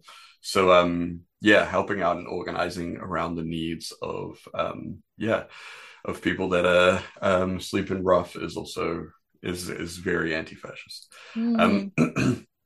I have one final, or was there another thing from the chat? There's wait, are you looking at the questions? Because there's two questions left, but there's one of them I feel like we've kind of answered already from Just Plain Garrick. They asked, I have a question. I'm disabled with limits to my mobility, which makes it difficult to make it out to rallies and events that help physically. What else can I do in my community to help other anti-fascists? I feel like we've probably touched on that quite a bit in numerous ways. If you were really determined and wanted to do an enormous amount and had the free time to do it and so on, like a high energy thing would be engaging in anti-fascist research. I know several people who are like physically less like able to get to rallies or whatever and suffer from mobility issues who spend like quite a bit of their time researching, like, being the mole inside the Telegram channel or whatever, telling people what's going on. That's like something that's hardcore that people can do. But yeah, I mean, like also just kind of all the things we've been saying about like, stickers and talking to people and whatever. Like, yeah. Yeah, there's people I know that aren't able to get out to rallies and things like that. But yeah, they're the ones that are like combing through the footage that the TERFs put up and finding out, like kind of like looking through all that kind of stuff, like sitting in the Telegram channels, just monitoring things and stuff like that, and just like dedicating a little bit of time every day just being like, okay, cool, I'm going to go through and I'm going to do this, and I'm going to like take notes, I'm going to take screenshots, I'm going to record things and stuff. And like it's like it's super cheesy, but it's like what was Commissioner Gordon's daughter in Batman? Barbara. Yeah. Well, she wound up being the Oracle. Yeah. Yeah. You can be the Oracle for your anti-fascists. Yeah, exactly. Yeah, exactly. And she's like, she's on the computers. She's like, doing all the intel and stuff. Absolutely, yeah. But yeah, like that's totally a thing. And I mean, like, there's like, obviously there's like many different kinds of disabilities. So some people like have trouble kind of, like focusing on things for long periods. So, there's, it gets a little bit trickier there, but I would say even just like dedicating a small amount of time, just being like, okay, cool, I'm gonna do like like half an hour where I just go through this or whatever. And I think that like there's like I legitimately believe there's like a place in all of these movements for everyone. And if you're having trouble kind of finding a place within like an org or something like that, I don't know, it's like you don't necessarily have to get like like to like if it's like really if it's difficult for you because you're like neurodivergent, you have trouble kind of like I guess like going to meetings and talking to people and all that kind of stuff like that. There are a lot of places these days that like have like they will do meetings via like Discord and stuff like that. Like I know a bunch of like anti-fascist groups and stuff, and they do it via Zoom and Discord and all that kind of stuff. So you don't have to be like super active. You can just sit there and you can like listen and you can talk. And even like some people will be listening on the call and just talking in the chat. They won't be, talking because they can get a little bit nervous and stuff. So I think that there's, there's space for everyone to kind of fit in. Yeah. I feel like that, and this is, sorry, Sophie, I just, just really quick, we have one more question. No more questions, everyone. I was going to read out the question. Okay, yeah. No, go ahead and read it out. Well, I'll read it because I haven't read out a question yet, so I'll read out. Okay, well, y'all been doing all the work today, so I wanted to make sure that I could do a little bit of something. Kira, I have a job for you, following on from this question. So Pick on a Toby from the YouTube chat has said, how do you develop the confidence to put yourself out there? I start shaking and tripping over my words when there's like more than 3 strangers in a social situation, let alone political. So like the main thing I have to say, this question is clearly about like showing up to rallies, right? And I want to say like, if you are imagining that you're going to show up to a rally and like yell at a TERF or yell at a neo-Nazi and like have a heated argument with them, you would be doing the wrong thing at the rally anyway. Right? Because like when it comes to like drowning out their side of the rally so they can't like make their fucking their speeches and record their content or whatever, because that's what they're there for, like it creates general background noise that can still be recorded over if there are lots of people just having different conversations and all like yelling at each other. Like if you look at I don't know, Charlottesville or whatever, you see like people who you can hear clearly because the background noise is just lots of different voices doing different shit. If you look at people trying to record their speeches inside a Posey Parker rally, what you hear is the anti-fascist bloc all chanting in unison, and that's all you can hear because it comes through clearly. That's actually the disruptive thing. That and like noisemakers, like some people bring like bike horns and stuff like that to like make loud sounds, right? So one thing I'd say, like, in terms of developing confidence, is like knowing going in that you aren't actually required to kind of be an individual person who's so confident and like making your arguments or whatever. What you need to do is be part of the block, right? And so one of the things that I found really confidence building is knowing what the chants are going to be. So Kira and I are going to teach you some of the 3 of the most common anti-fascist chants. All right, so Kira, you're going to be our chant leader. And you're gonna do the first half of a chant, and then I'm gonna respond to it, and we'll do it like a couple times. And if people in chat already know the answer to this one, they can put it in chat as well, so that we're all doing the chant together. Kira, you say alerta, alerta, Alerter, alerter. antifascista. You go again. Oh, No. You go. You're getting it. It's okay. No, I got it. There. Yeah, Alerter, alerter. Antifascista. Alerter, alerter. Antifascista. And that's the first chant, right? So one person will say alerta, alerta, like, hey, pay attention. And then the whole group will say antifascista. Okay? The next one is you say, we bleed black and red. We bleed black and red. Anti-fascist till we're dead. We bleed black and red. Anti-fascist till we're dead.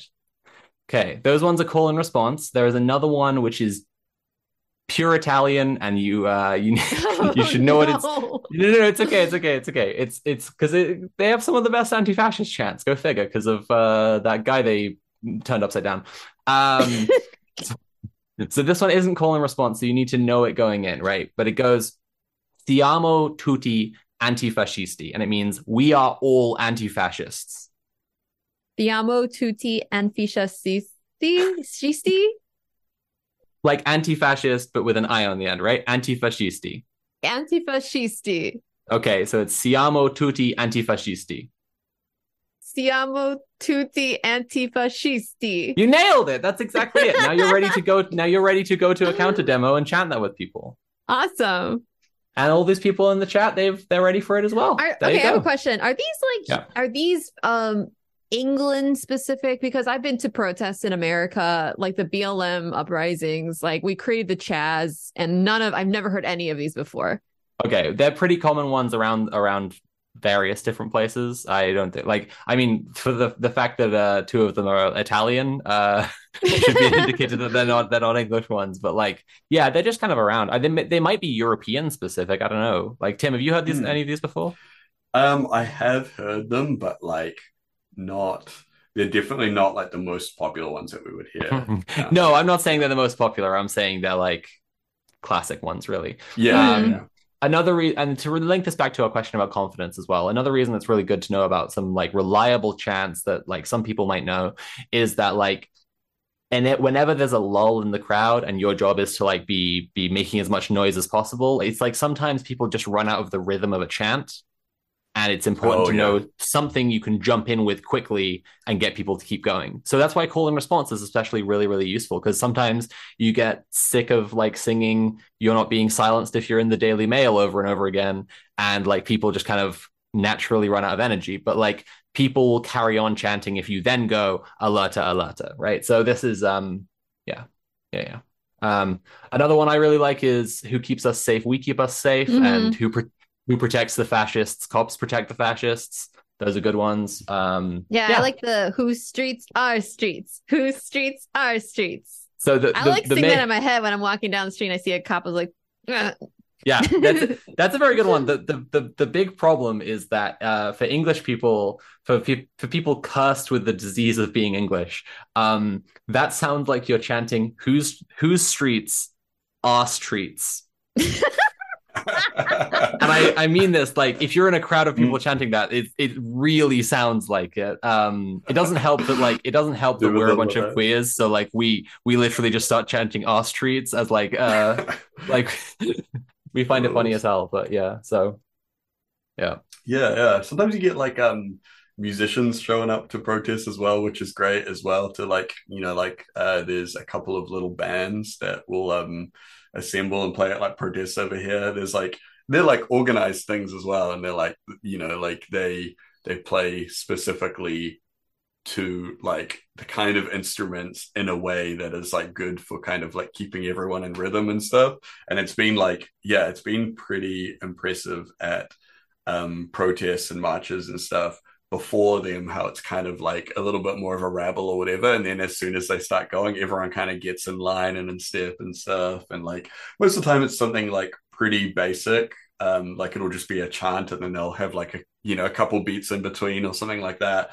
But I've seen everything. There was like one dude at one that I went to years ago singing Bella Ciao really loud, like he must have had like an operatic voice or something like that, which is it's like an Italian song. It started off, it was like a song kind of like, it was like this really like it was like a song about these workers in the field and like the terrible conditions and how like they're basically wasting their lives so long, like really a class focused kind of song. But then it became really popular after World War II. I think it was like the myth was that it was like sung by the partisans, the Spanish partisans, but apparently it wasn't. But it was like after that, it kind of I think someone like kind of like wrote it into a book or an article or something, and then people mistakenly think it comes from them, but it's actually from post World War II, and it's like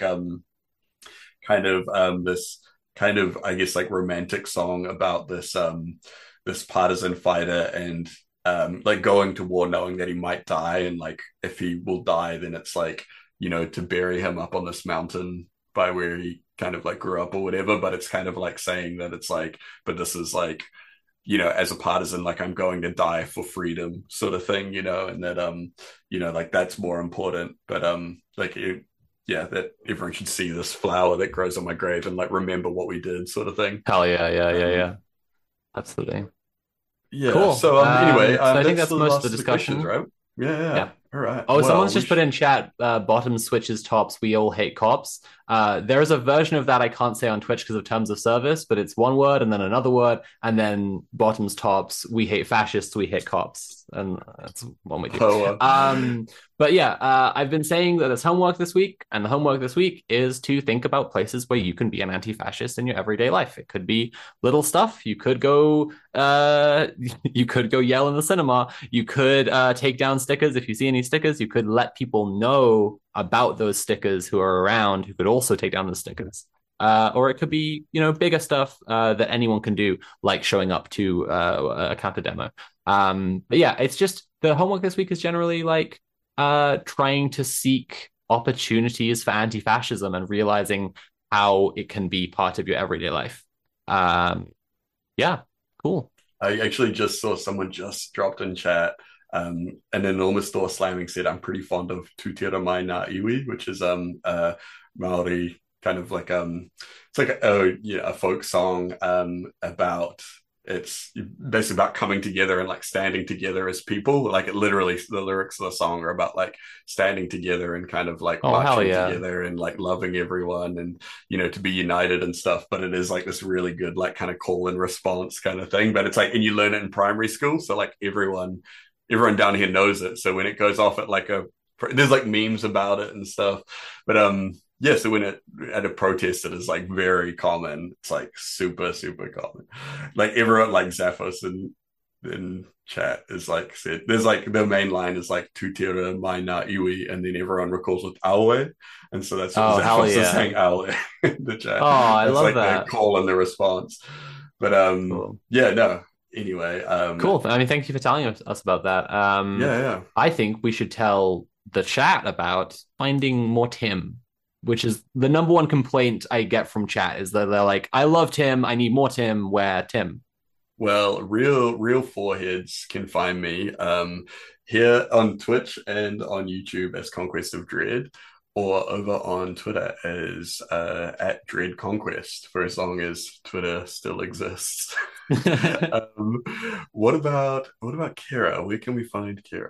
Well, you can find all of my links in my link tree. My link tree is Kira Chats. You can find the link to my link tree if you want in my Twitter bio. It's twitter.com/Kira Chats. My Twitch is twitch.tv/Kira Chats. My Discord is discord.gg/Kira Chats. Kira Chats everywhere. And also there's many links to my link tree that I cannot, for terms of service reasons, elucidate any further to you. Wink, wink, nudge, nudge. You should check it out. But they're the best links. But they're the best links. That's right. That is correct. But what if I wanted to find my friend Sophie? Oh my goodness. Well, I also have a link tree. It's linktree.ee/Sophie from Mars, all one word.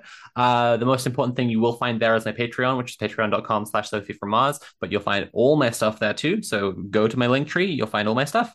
But if you go to my Patreon, I have a big project I've been working on for like 18 months. It's called The World Is Not Ending. It's finally coming to a head. I've got like almost all of my mushroom time lapses. I got like Nats doing little paintings and shit. It's popping off, and it's going to be up on Patreon for like a considerable period after I finish making it. So if you want early access to that, that's the place to go. I also am making a video called We Bleed Black and Red. Kira, can you guess what that's about? That's right. Well, it's like all the stuff we've been saying today, but like in a scripted format. So that'll be up on there too soon. And I'm also making a little video about my trip to Armenia and surgery that will also be up there. So lots of stuff going on my patreon.com/Sophie from Mars if you want to go over there. That's it from us. Next week we're talking to Trans Safety and our Network. Friend Mule. That's true. Okay, Mule also is around. His DJ Mule and all the stuff. I don't know his exact links. Does he have a link tree? He has a link tree. Yeah. Okay. Yeah, go to his link tree. It's DJ Mule, DJMUEL. Perfect. There it is. We love our little peanut. Sorry, Peanut, if you're watching, we love you. All right. Anyways, see ya next week with Trans Safety Network. Okay. Bye. Bye. Thanks for listening to this episode of Red Planet.